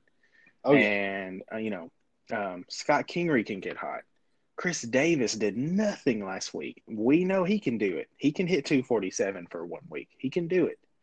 Tyler, what about a homie? What about a homie who in one night hit like 40-something home runs named Vlad Guerrero Jr.? Yeah, he can do it. And I hate it for him. I hate it for Kyle because Vlad did not get to play all his games last week. I know. And Vlad is one of those guys that could have made a difference. 100%. Because, Kyle ended up losing the runs category by 1 run and lost the RBIs category by 2 RBIs. So and missed games all week on, Stanton. on Gurriel, on Stanton, on Sanchez, on Vladdy. And I'm not making excuses. I'm not making excuses. But, I mean, again, you roll with the punches, and it's just, if things were different, who knows what they'd be, yada, yada, yada. Yeah. I think that, like you said, the offensive matchup for Mariners-Yankees, yes, stay tuned into that one, kiddos. Yes, and I think that Kyle's pitching can go toe-to-toe with Mariners. So this one's going to be hard for me. Man, I really don't even know what to predict on this one. Tough. I'm gonna go. I think I'm gonna go with Kyle here, because I think that Mariners pitching is not as good as people think it is. I know he's got Flaherty. Flaherty is top 5 pitcher in baseball, but who knows how long the Cardinals aren't going to be able to play? Who knows? Yeah, that's very true. We might not play until Friday. And he's going to get to start on Friday, and I think we play – I can't remember who it is. But he missed the start today because it was going to be the Tigers, and that sucks. Yeah. So, inevitably, whoever we're playing Friday is probably going to be a worse matchup than the Tigers. Cubs, okay. So, yeah, definitely. Cubs are good. So Flaherty is Mariners' guy. He's also got Greinke. But then after that, I don't really see anybody that really strikes me, puts fear into my fantasy heart. So I think that Kyle can do. I think that Kyle's team could win this. He could hit more home runs than Mariners, and he could score some more runs or something like that, and come out and win like 7-5 or something. Yeah. Hey, I tell you what, buddy. While we're on the topic of Mariners team, why don't we? Unless you're saving it for last for some reason. No. Why don't we jump to the Rays Mariners matchup here? Yeah. Get a talk real quick. Yeah. Well, I know I ended up winning this matchup 6-5, but I'm gonna be honest with you. I think I should have won. I think I should have won 5 more. And that's probably being just really greedy. This is a man who earlier in the show said, "I'm very humble." Go ahead, Tyler. Keep talking. I'm joking. Thanks for the reminder. Appreciate that. I'm joking. No. Well, it's just in my offense, man. They were killing me all week, and I guess I should have expected this because if you look at my offense, I don't have a lot of speed guys. So I knew I wasn't going to try and win the stolen base category. I'm lucky I got 1 stolen base, and it was Ohtani. Yeah. But, dude, I have a bunch of dudes that's going to hit a bunch of home runs and that hopefully are going to score a lot of people because of that. Yeah. And so I expected my offense to come out and at least hit higher than 224. And I'm fortunate that my OPS was 706 because I hit so many home runs. Correct me if I'm wrong, but I think my team hit the most home runs in the league this week. And I think you're correct. So nearly certain. Yeah, it's just hard for me. I mean, I was right there in RBIs all week, and then the last day he kind of furthered the gap. But anyways, I'm here to talk about Mariners team. My bad.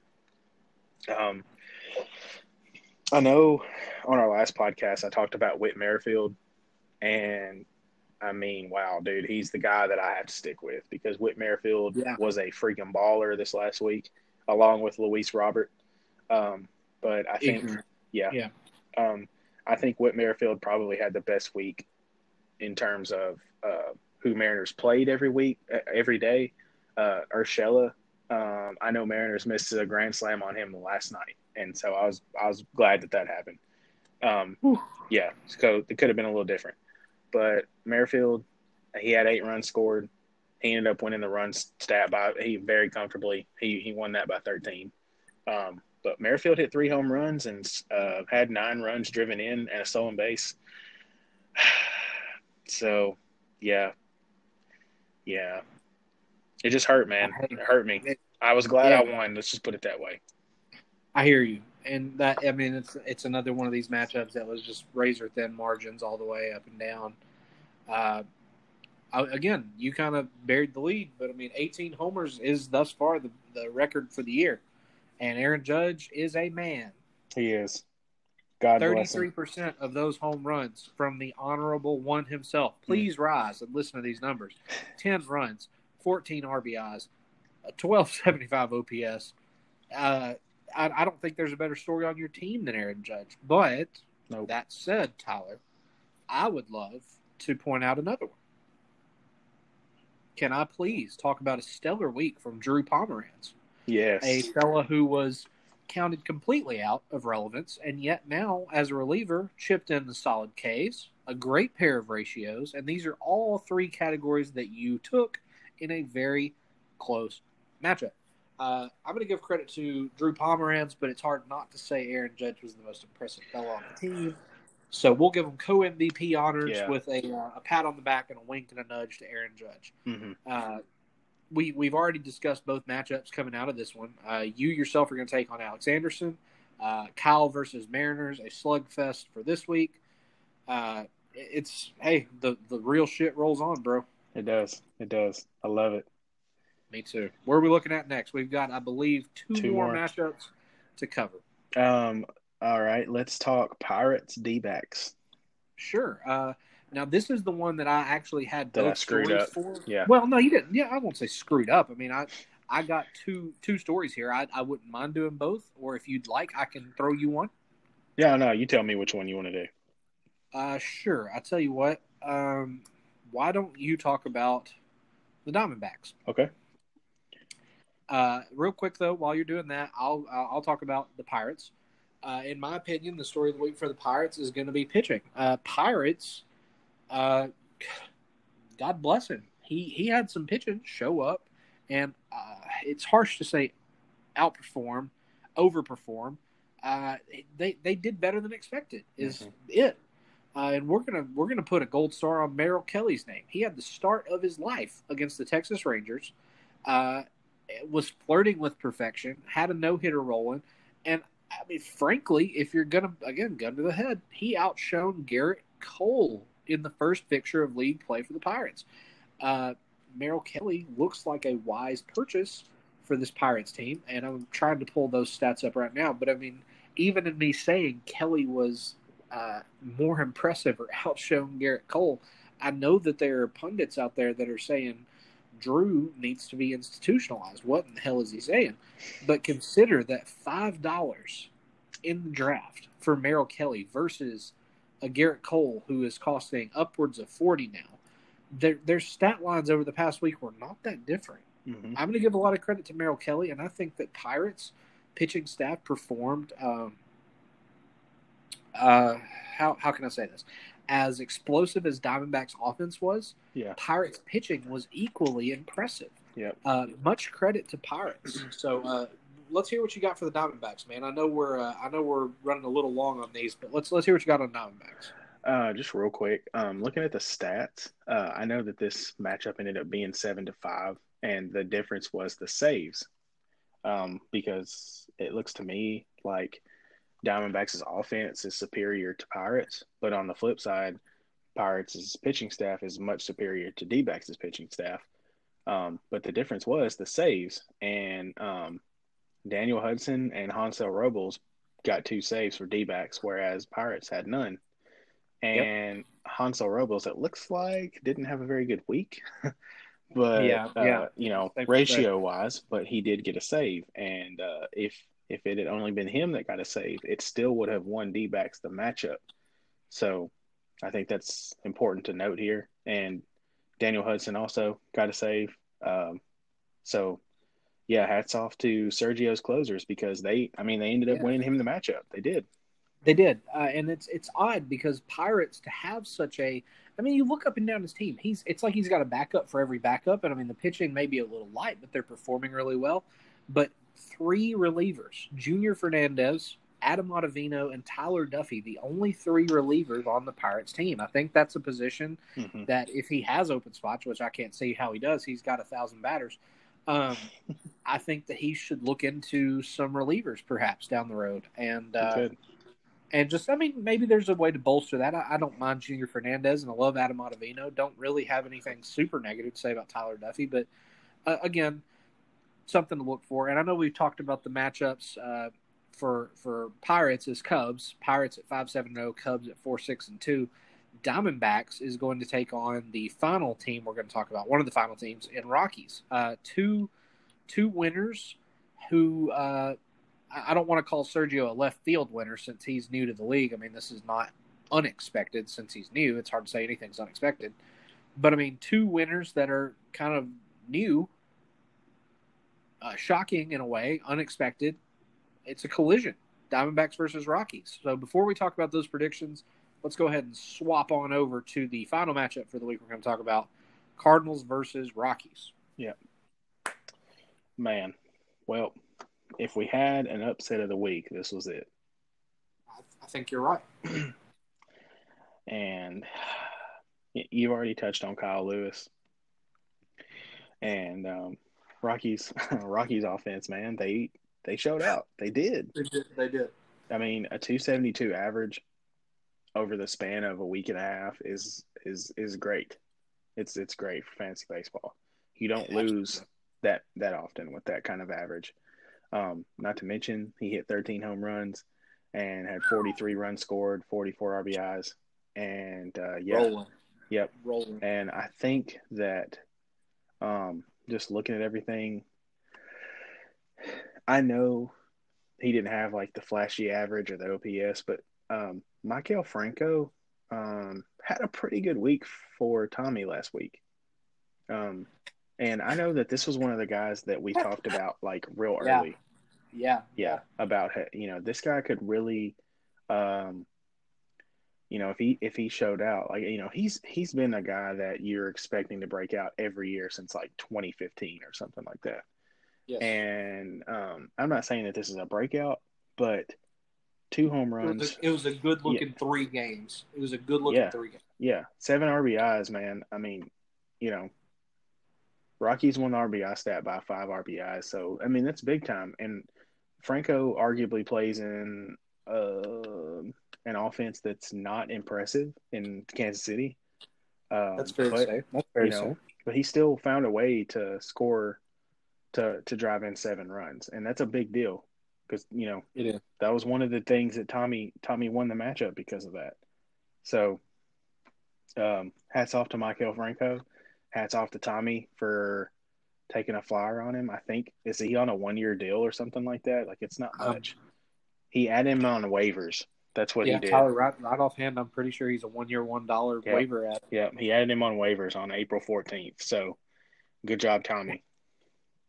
My man he's hitting these waivers. Y'all look out. Next guy he adds is going to blow up. It's going to be Colby Allard. Watch, Jesus Christ. Oh, man. You're going to pay for that one. I'm going to pay. So the story for the week for our favorite amphibian, I'm going to have to apologize in advance for the singing, but if you like the way you pitch that much, well, baby, you should go and start yourself. God almighty, Shane Bieber. God almighty. How long did it take you to write that? One take. That's what I thought. I literally love Justin Bieber. I knew it. And I tell you who I love more, Shane Bieber. The fever is in full force in both the MLB and in the real shit. It's no different here. Here. Okay, listen to this. Shane Bieber over the first fixture, legitimate 27% of the overall strikeouts in the week for Cardinals belong to Shane Bieber. Jeez. I have no other words, period. Yep. End of discussion. Yep. That's it. That's no it. other words. Yep. So you've got Cardinals and myself in another butthole clenching matchup. But hey, what about this kind of left field shocker Diamondbacks Rockies matchup? This could be a barn burner. It could. 2 powerhouse offenses punching each other to the death. Yeah, I think we're gonna see what Tommy's offense is made of this week because I think he surprised some people last week. Yep. Sergio D-backs on the other hand. I mean, he's got Trevor Story, he's got Gleyber Torres, he's got some other studs. Rizzo, I think. Machado, yes. So, we're gonna see. We're gonna see what Tommy's team is really made of this week because he impressed last week. He did, and he came out on top against a really good Cardinals team. Very. But there's an unfortunate note as well. One of the guys we talked about last time we talked was Joey Votto and how it was so nice to see him.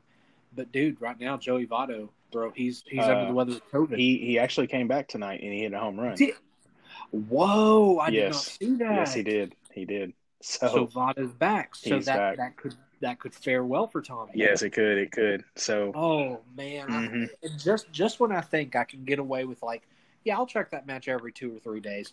We're gonna go and do it. Joey Votto's gonna go and do it to me. Jesus. Yep. I know.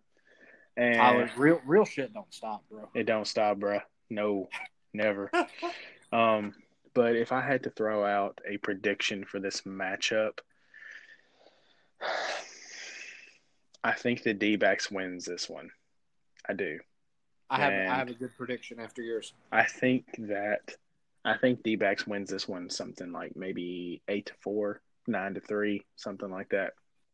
Okay. I'm gonna take the very very. I'm gonna take some 1,000-to-1 odds.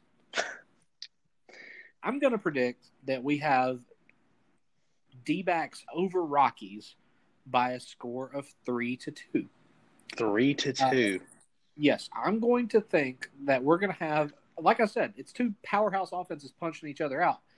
I'm going to take the road less traveled and say we're going to have all offensive scores in a tie, and so they're just going to tie out completely, and then they're going to switch back and forth pitching stats. I think wins will go to Surge, saves to Tommy, ERA and WHIP, toss ups, quality starts, toss up, strikeouts, toss up. I'm going to pick something crazy and off the wall because, again, as Alex Anderson said yesterday, what better place than 2020? Who knows? Yep, that's right.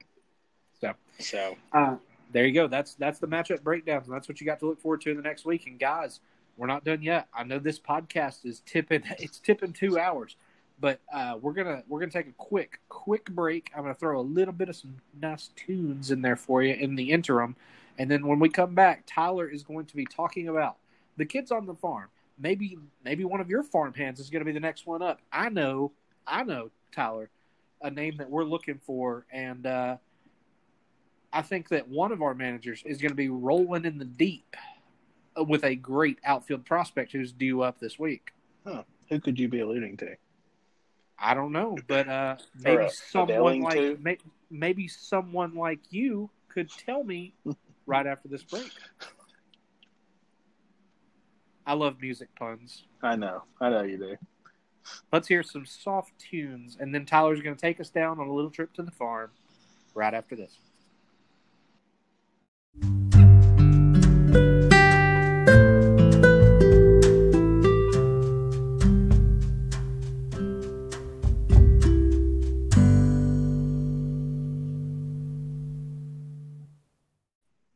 And we are back. What a lovely little tune that was. And Tyler, I'm buckled up in the front seat, and you're about to take us on a trip to the farm. Yes, I am. So let's get right into it. I know a lot of you have already seen today that the Angels' top prospect, Joe Adele, is getting the call.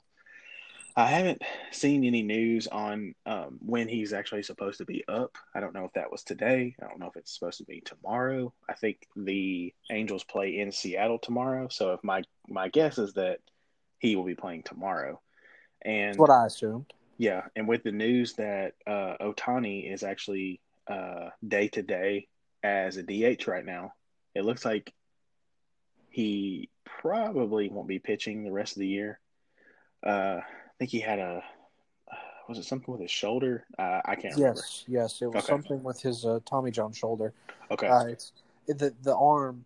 Yeah, I don't remember the exact specifics of it, but I do know that it was troubling news for Ohtani. Yeah, not good news for pitching Ohtani, but for batter Ohtani, it looks like he could probably finish the year out as the Angels DH, but it looks like they'll probably give him at least a day or two off. The Angels outfield right now consists of Brian Goodwin, Mike Trout, and Justin Upton. And if Ohtani is on the shelf for a couple of days, that means one of them will probably move to DH, and Adele will play outfield with alongside Trout. So that's going to be fun to watch. I know that our own Matthew Stombaugh is ecstatic that his boy Joe Adele is going to be playing. Hopefully tomorrow. I'm super excited. I can't wait to see Joe Adele play. Yeah, me too. And I just have to say, with everything going on in our country, with all this racial stuff, I know a lot has been made of how there's not as many minorities that are playing baseball, right, that make it nowadays. And Joe Adele is one of those guys, so it's exciting. It is, and you know what's kind of exciting, Tyler. And I hate to cut you off, but it's so exciting that we're going to get to see two young African American guys go at it. Two young stars. It's Kyle Lewis versus Joe Adele tomorrow. That's true. Yep. That's true. What a match. Yeah. And Kyle Lewis, as we've already talked about, I mean, he is one of, if not the hottest player on the planet right now. And yeah. But watching Joe Adele, any top prospect coming up is always fun. But Joe Adele is one of those guys that, he makes you I know that you'll push back against this, so I'm not asking you to.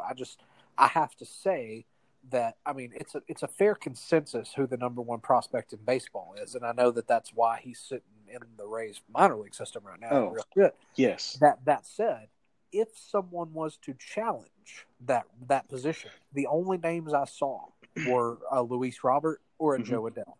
I think that if you wanted to talk about this year and guys who could make a major league impact this year, then Luis Robert, Joe Adele, and Gavin Lux are your top three. I like And that. Good call. yeah, and so Joe Adele getting the call. Robert's already up. Lux, I'm actually going to hit on just for a minute later. But Adele, yes, he's going to be good, and he might pull a Mike Trout. If everyone remembers Mike Trout, the first season that he got called up like in the summer of 2012 or something like that, and he did not fare well. He hit under 200, was not good, and then the next year, bam! I mean, he's the best player on the planet. So, yeah, I'm excited to see a Joe Adele, and I know everyone else in the league is too. Yeah, growth isn't linear, as Trout has proved. So, regardless of what the initial statement is, Adele looks like a long-term piece, and I'm very excited to see it. Yes, me too. Me too. Who else you got? So I'm actually going to talk about Casey Mize. I know this is a guy that I touched on last week, and a guy that is part of the Rays farm system. Casey Mize, I don't know if you saw the news, but he, at one point, rumor was that he was going to start yesterday. He was going to start. Yes, I saw that. And he actually didn't end up getting the call, so that was kind of disappointing to me. But It wasn't funny. Casey Mize is. I talked about this last week. The Tigers, along with the Royals, probably have the top collection of pitching prospects in baseball right now, and Casey Mize is at the top. Matt Manning is really close. He's a really close number two, right behind Casey Mize. But Casey Mize, he's just got that thing about him. He was awesome in college at Auburn. He's shown that he can be dominant in the minor league so far. He threw a no-hitter last year, I think it was, in Double-A. Yes. And so I think everything I'm looking at is it's trending as it looks like that Casey Mize is going to get the call much sooner rather than later. Again, something that anybody who enjoys baseball is looking forward to. Mize is a special talent, very special talent, a very special arm, and man, you're lucky to have him. How exciting! Yeah, I'm excited for him, man. I know I've had a lot of people ask about him, and this is the guy. This is the pitching prospect, the $1 guy that I can't give up. I have to see how he fares because I think he's going to be good. Moving on to another top pitching prospect in a team system, Spencer Howard. He was supposed to make his debut last Friday, and that game ended up getting canceled because of COVID and stuff. And so now news I'm seeing is that his debut could possibly come as soon as this Sunday against the Braves. That's what I'm seeing. So that's exciting. Everyone look out. I think it's Rodello, right, that has Spencer. So so Rhodey, I know you won't get to use him for his first start, but it's against the Braves, so that might be a good thing. Rhodey, look out for the text you'll be getting from me this week, Daddy. So I'm excited about that. On the flip side, some disappointing news. Forrest Whitley is having some arm discomfort. Yeah, I heard that this morning. That's rotten news. News. Yep. So it looks like I'm just going to go out on a big limb here, and say that he won't be making his debut this season. It'll probably be next year, assuming that he doesn't have to have some kind of big surgery. I'm not real sure what kind of arm discomfort that he's having. I don't know if it's shoulder related or elbow, forearm related. I'm not sure. I haven't seen anything definitive about that, but I do know that he's having some arm discomfort. I think he had it in spring training, and then he's had it again since summer camp started. And it's concerning enough that the Astros have, released this news. So, yeah. My next guy is Gavin Lux, a guy who I own. I read today that it looks like he is going to be called up soon. Oh, good. Yep. And the reason, I was expecting him to be the starting second baseman on opening day, but he didn't come to summer camp when everybody else did. And so when he finally got to summer camp, he was behind.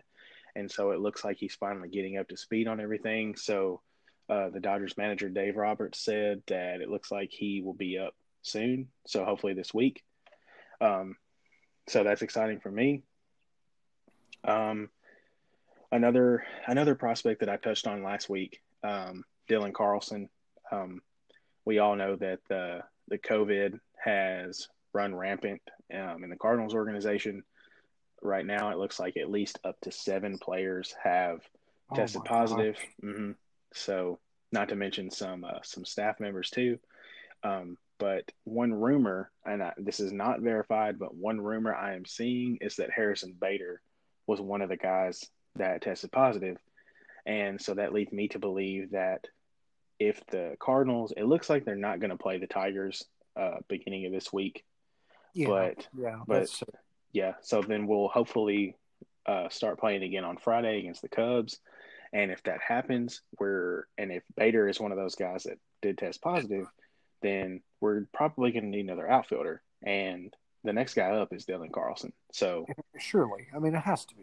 yeah. So, and I mean, Dylan Carlson, and I'm probably being biased, but I think Dylan Carlson is going to be awesome. Uh, he came out, he just popped out of nowhere last year. And his swing reminds everybody of Cody Bellinger, and we all know what Cody Bellinger can do. So, I as a don't think Cardinals you're. fan, it's very exciting. So, I don't think you're alone in being excited for Carlson and thinking that he has a special sort of bat that can really affect not only the Cardinals but a fantasy yes, team. yes, So, and yeah, we we go ahead.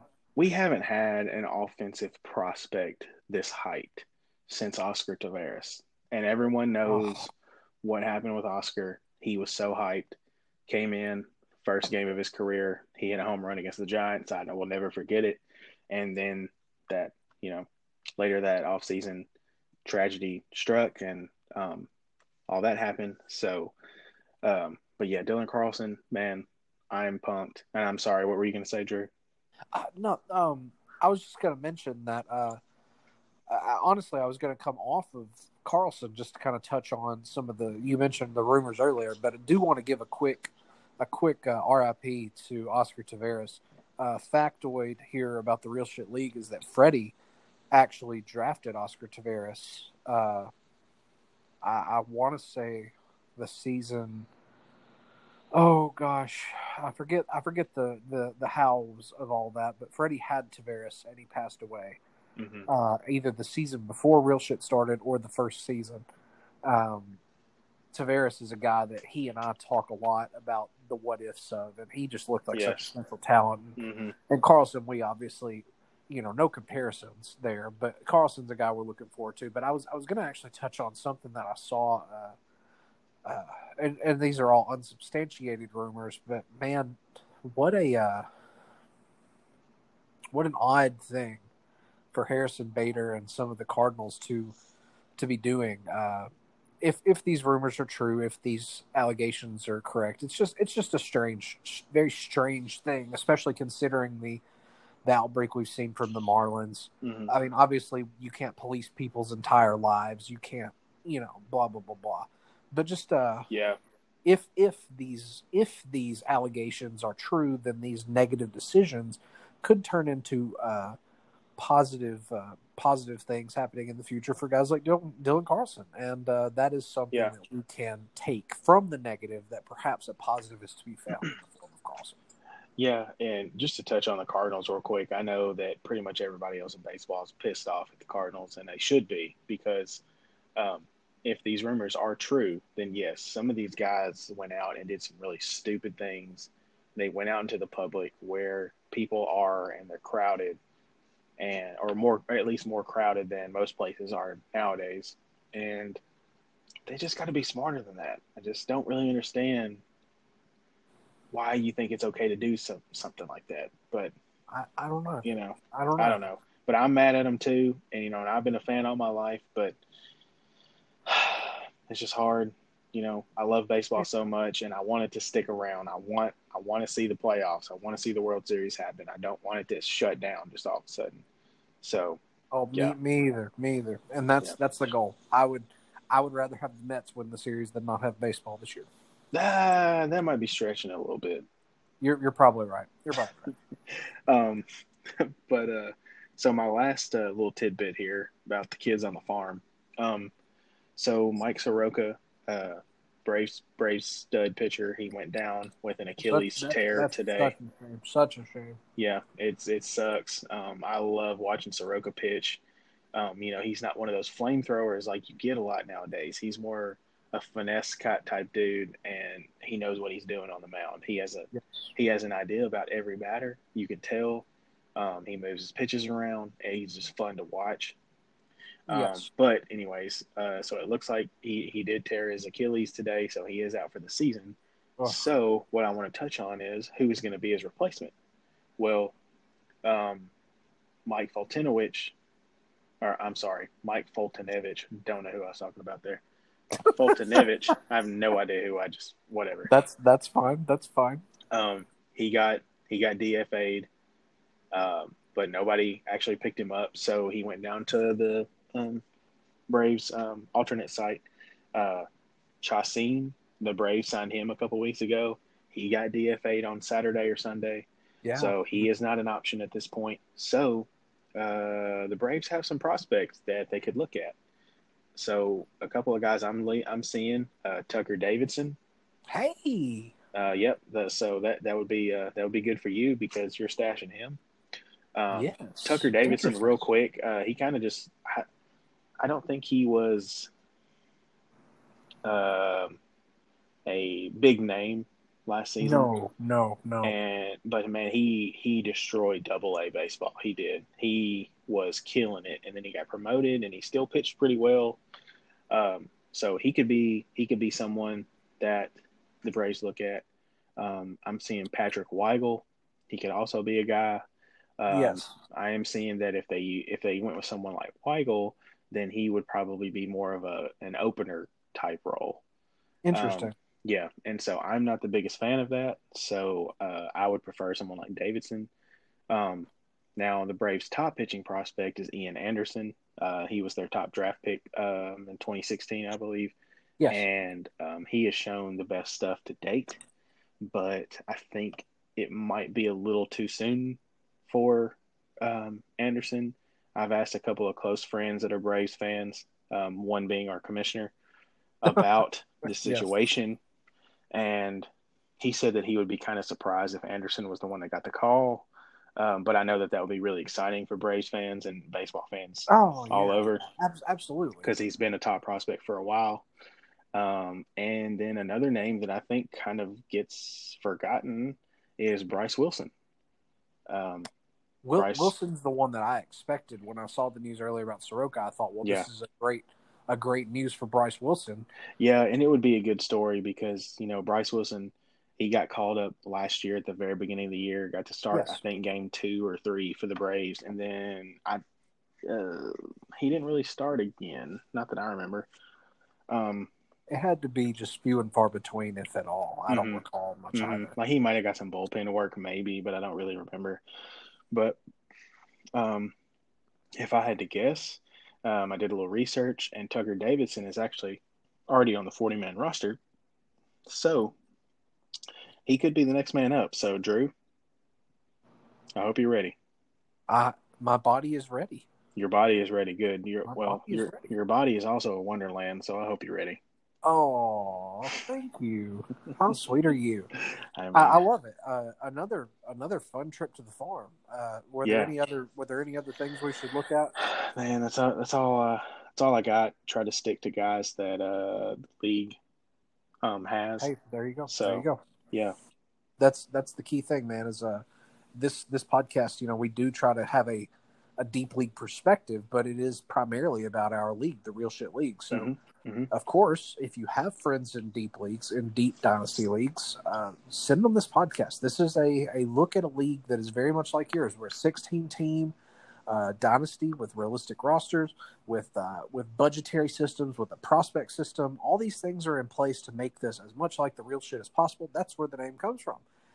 That being said, there's something you can glean from every episode. Whether it's Tyler's trips to the farm, whether it's us talking about players that you may want to look at if you haven't added, or if somebody's not had added, you could find some gold here. Or it's just nice to hear a group of friends, and in this case, me and Tyler, two buddies, just talking about our league, because I love hearing about people's home leagues. There's a special thing about a home league, and especially ours, where we've made it into a community, and I love this community. Same. So, moving forward, all that's left is to Tyler. Why don't you tell these fine folks where they can find you if they want to reach you in between episodes? I'm on Twitter. I'm on Facebook, and most importantly, I am right here with you, Drew. Oh, yes, indeed. Likewise, I am on the Book of Faces. I am on the Gram. I am on the chat. I am on the Twitter. I am Drew. I'm more often than not, I'm on Slack working. But in the times I'm not, I am here with you, Tyler, and that's where I love to be. Hey, I forgot one more thing real quick. Yeah, go ahead. I am seeing that the Marlins, who are supposed to start play again tomorrow against the Orioles, they have revamped their roster because of COVID stuff. Oh, really? So, yes, can we go over that real quick? I haven't seen any names in particular, but I'm seeing that they have called up some prospects.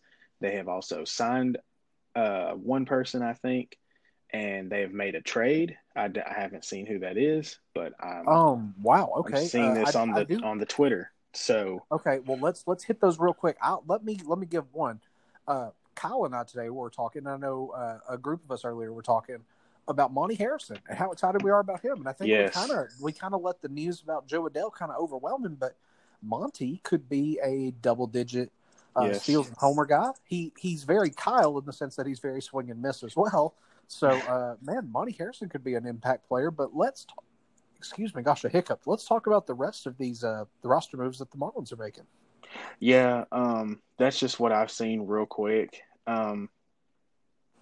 There was a quote from Don Mattingly, and he said that I have not met some of these players in my life. Oh, God. Yeah.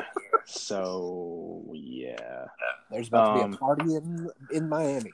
Okay, I'm looking at an article real quick from Yahoo, and it says, I'm trying to just scan real quick. Go ahead. New additions with brief insight. Infielder Eddie Alvarez, pitcher Richard Blyer, outfielder Lewis Brinson, infielder Logan Forsythe. Love it. Pitcher Jorge Guzman. So that's a big deal in our league. Impressive. Very impressive. Outfielder Monty Harrison. So there we go. Congrats to the Yankees. Yes. And real shit. Yes. Pitcher James Hoyt. Okay. Outfielder Matt Joyce. That's a name I haven't seen. Wow. Matt Joyce. Neat. Yeah. Catcher Ryan Lavarnway. I'm not sure if I'm saying that right, but yeah, he used to play for the Red Sox. Yeah. Another blast from the past. Let me see just real quick if I know any of these other names. Nick Vincent. I've seen him before. Yep. Yeah, he was a Padres reliever that was pretty decent, if I remember rightly. And the last but not the least name I'm seeing is Jordan Yamamoto. Hello. So I'm pretty sure that Alex Rhodes has him, Cardinals. So yeah, congrats to him. So we've got potentially a fab bonanza coming up. We do. We have two, I believe it's just two prospects in Yamamoto and Harrison who are ready to make an immediate impact for teams. Not to mention some returning favorites like Logan Forsythe and Nick Vincent that could very well step up and make an impact for the team. And dude, this is all ignoring some Marlins prospects that sit on your roster. I would be unsurprised to see in the not too distant future too. Man, I was really hoping to see one of those guys. I was really hoping Cabrera would be on there. I can't wait. Had we let off with a Cabrera, Neidert, Guzman, Yamamoto, it would have been a super soaker going off in my shorts. Oh, in my apartment as well. So there's always next week, my man. There's always next week. That's true. But anyway, sorry about that. That was some breaking news real No, quick. no. I love the breaking news, and man, I'm glad we got to give a little bit of extra shout out there to the boys in the league. So, guys, if you're a big Logan Forsythe fan, if you're a big Ryan Lavarnway fan, look out, because nobody else Tyler said is worth your fab bucks. So anyway, Tyler, why don't you, we've told them where they can find you. Any last words? I just hope that all these baseball players are smart in what they're doing. Me too. As a healthcare professional, COVID is real. Unfortunately, it is, and it can be fatal. But to these guys, I just hope they're smart. But I hope they keep playing baseball, because it's something that the country needs, and it's something that I love, along with 15 other guys that I know for sure. Yep. And let's just keep the good times rolling. This last week of fantasy has been so awesome. It sure has. And we've got 6 more weeks plus some playoffs to go. Yes, so sir. Stay tuned to the Real Shit Baseball podcast, because we're going to be breaking it down at the very least every Monday. But you know what? I've caught a wild hair at my ass, and we've been recording a little more lately. So you guys just enjoy it while we're getting it. Hope you're enjoying this episode. I hope you're having a nice week. This episode will probably be most listened to, I presume, on Tuesday morning. So happy Tuesday to you. On behalf of Tyler, the big Jack Daddy, and myself, Drew Wheeler, this is the Real Shit Baseball podcast, and we are bidding you a happy day. Thank you for listening. Bye-bye. Bye.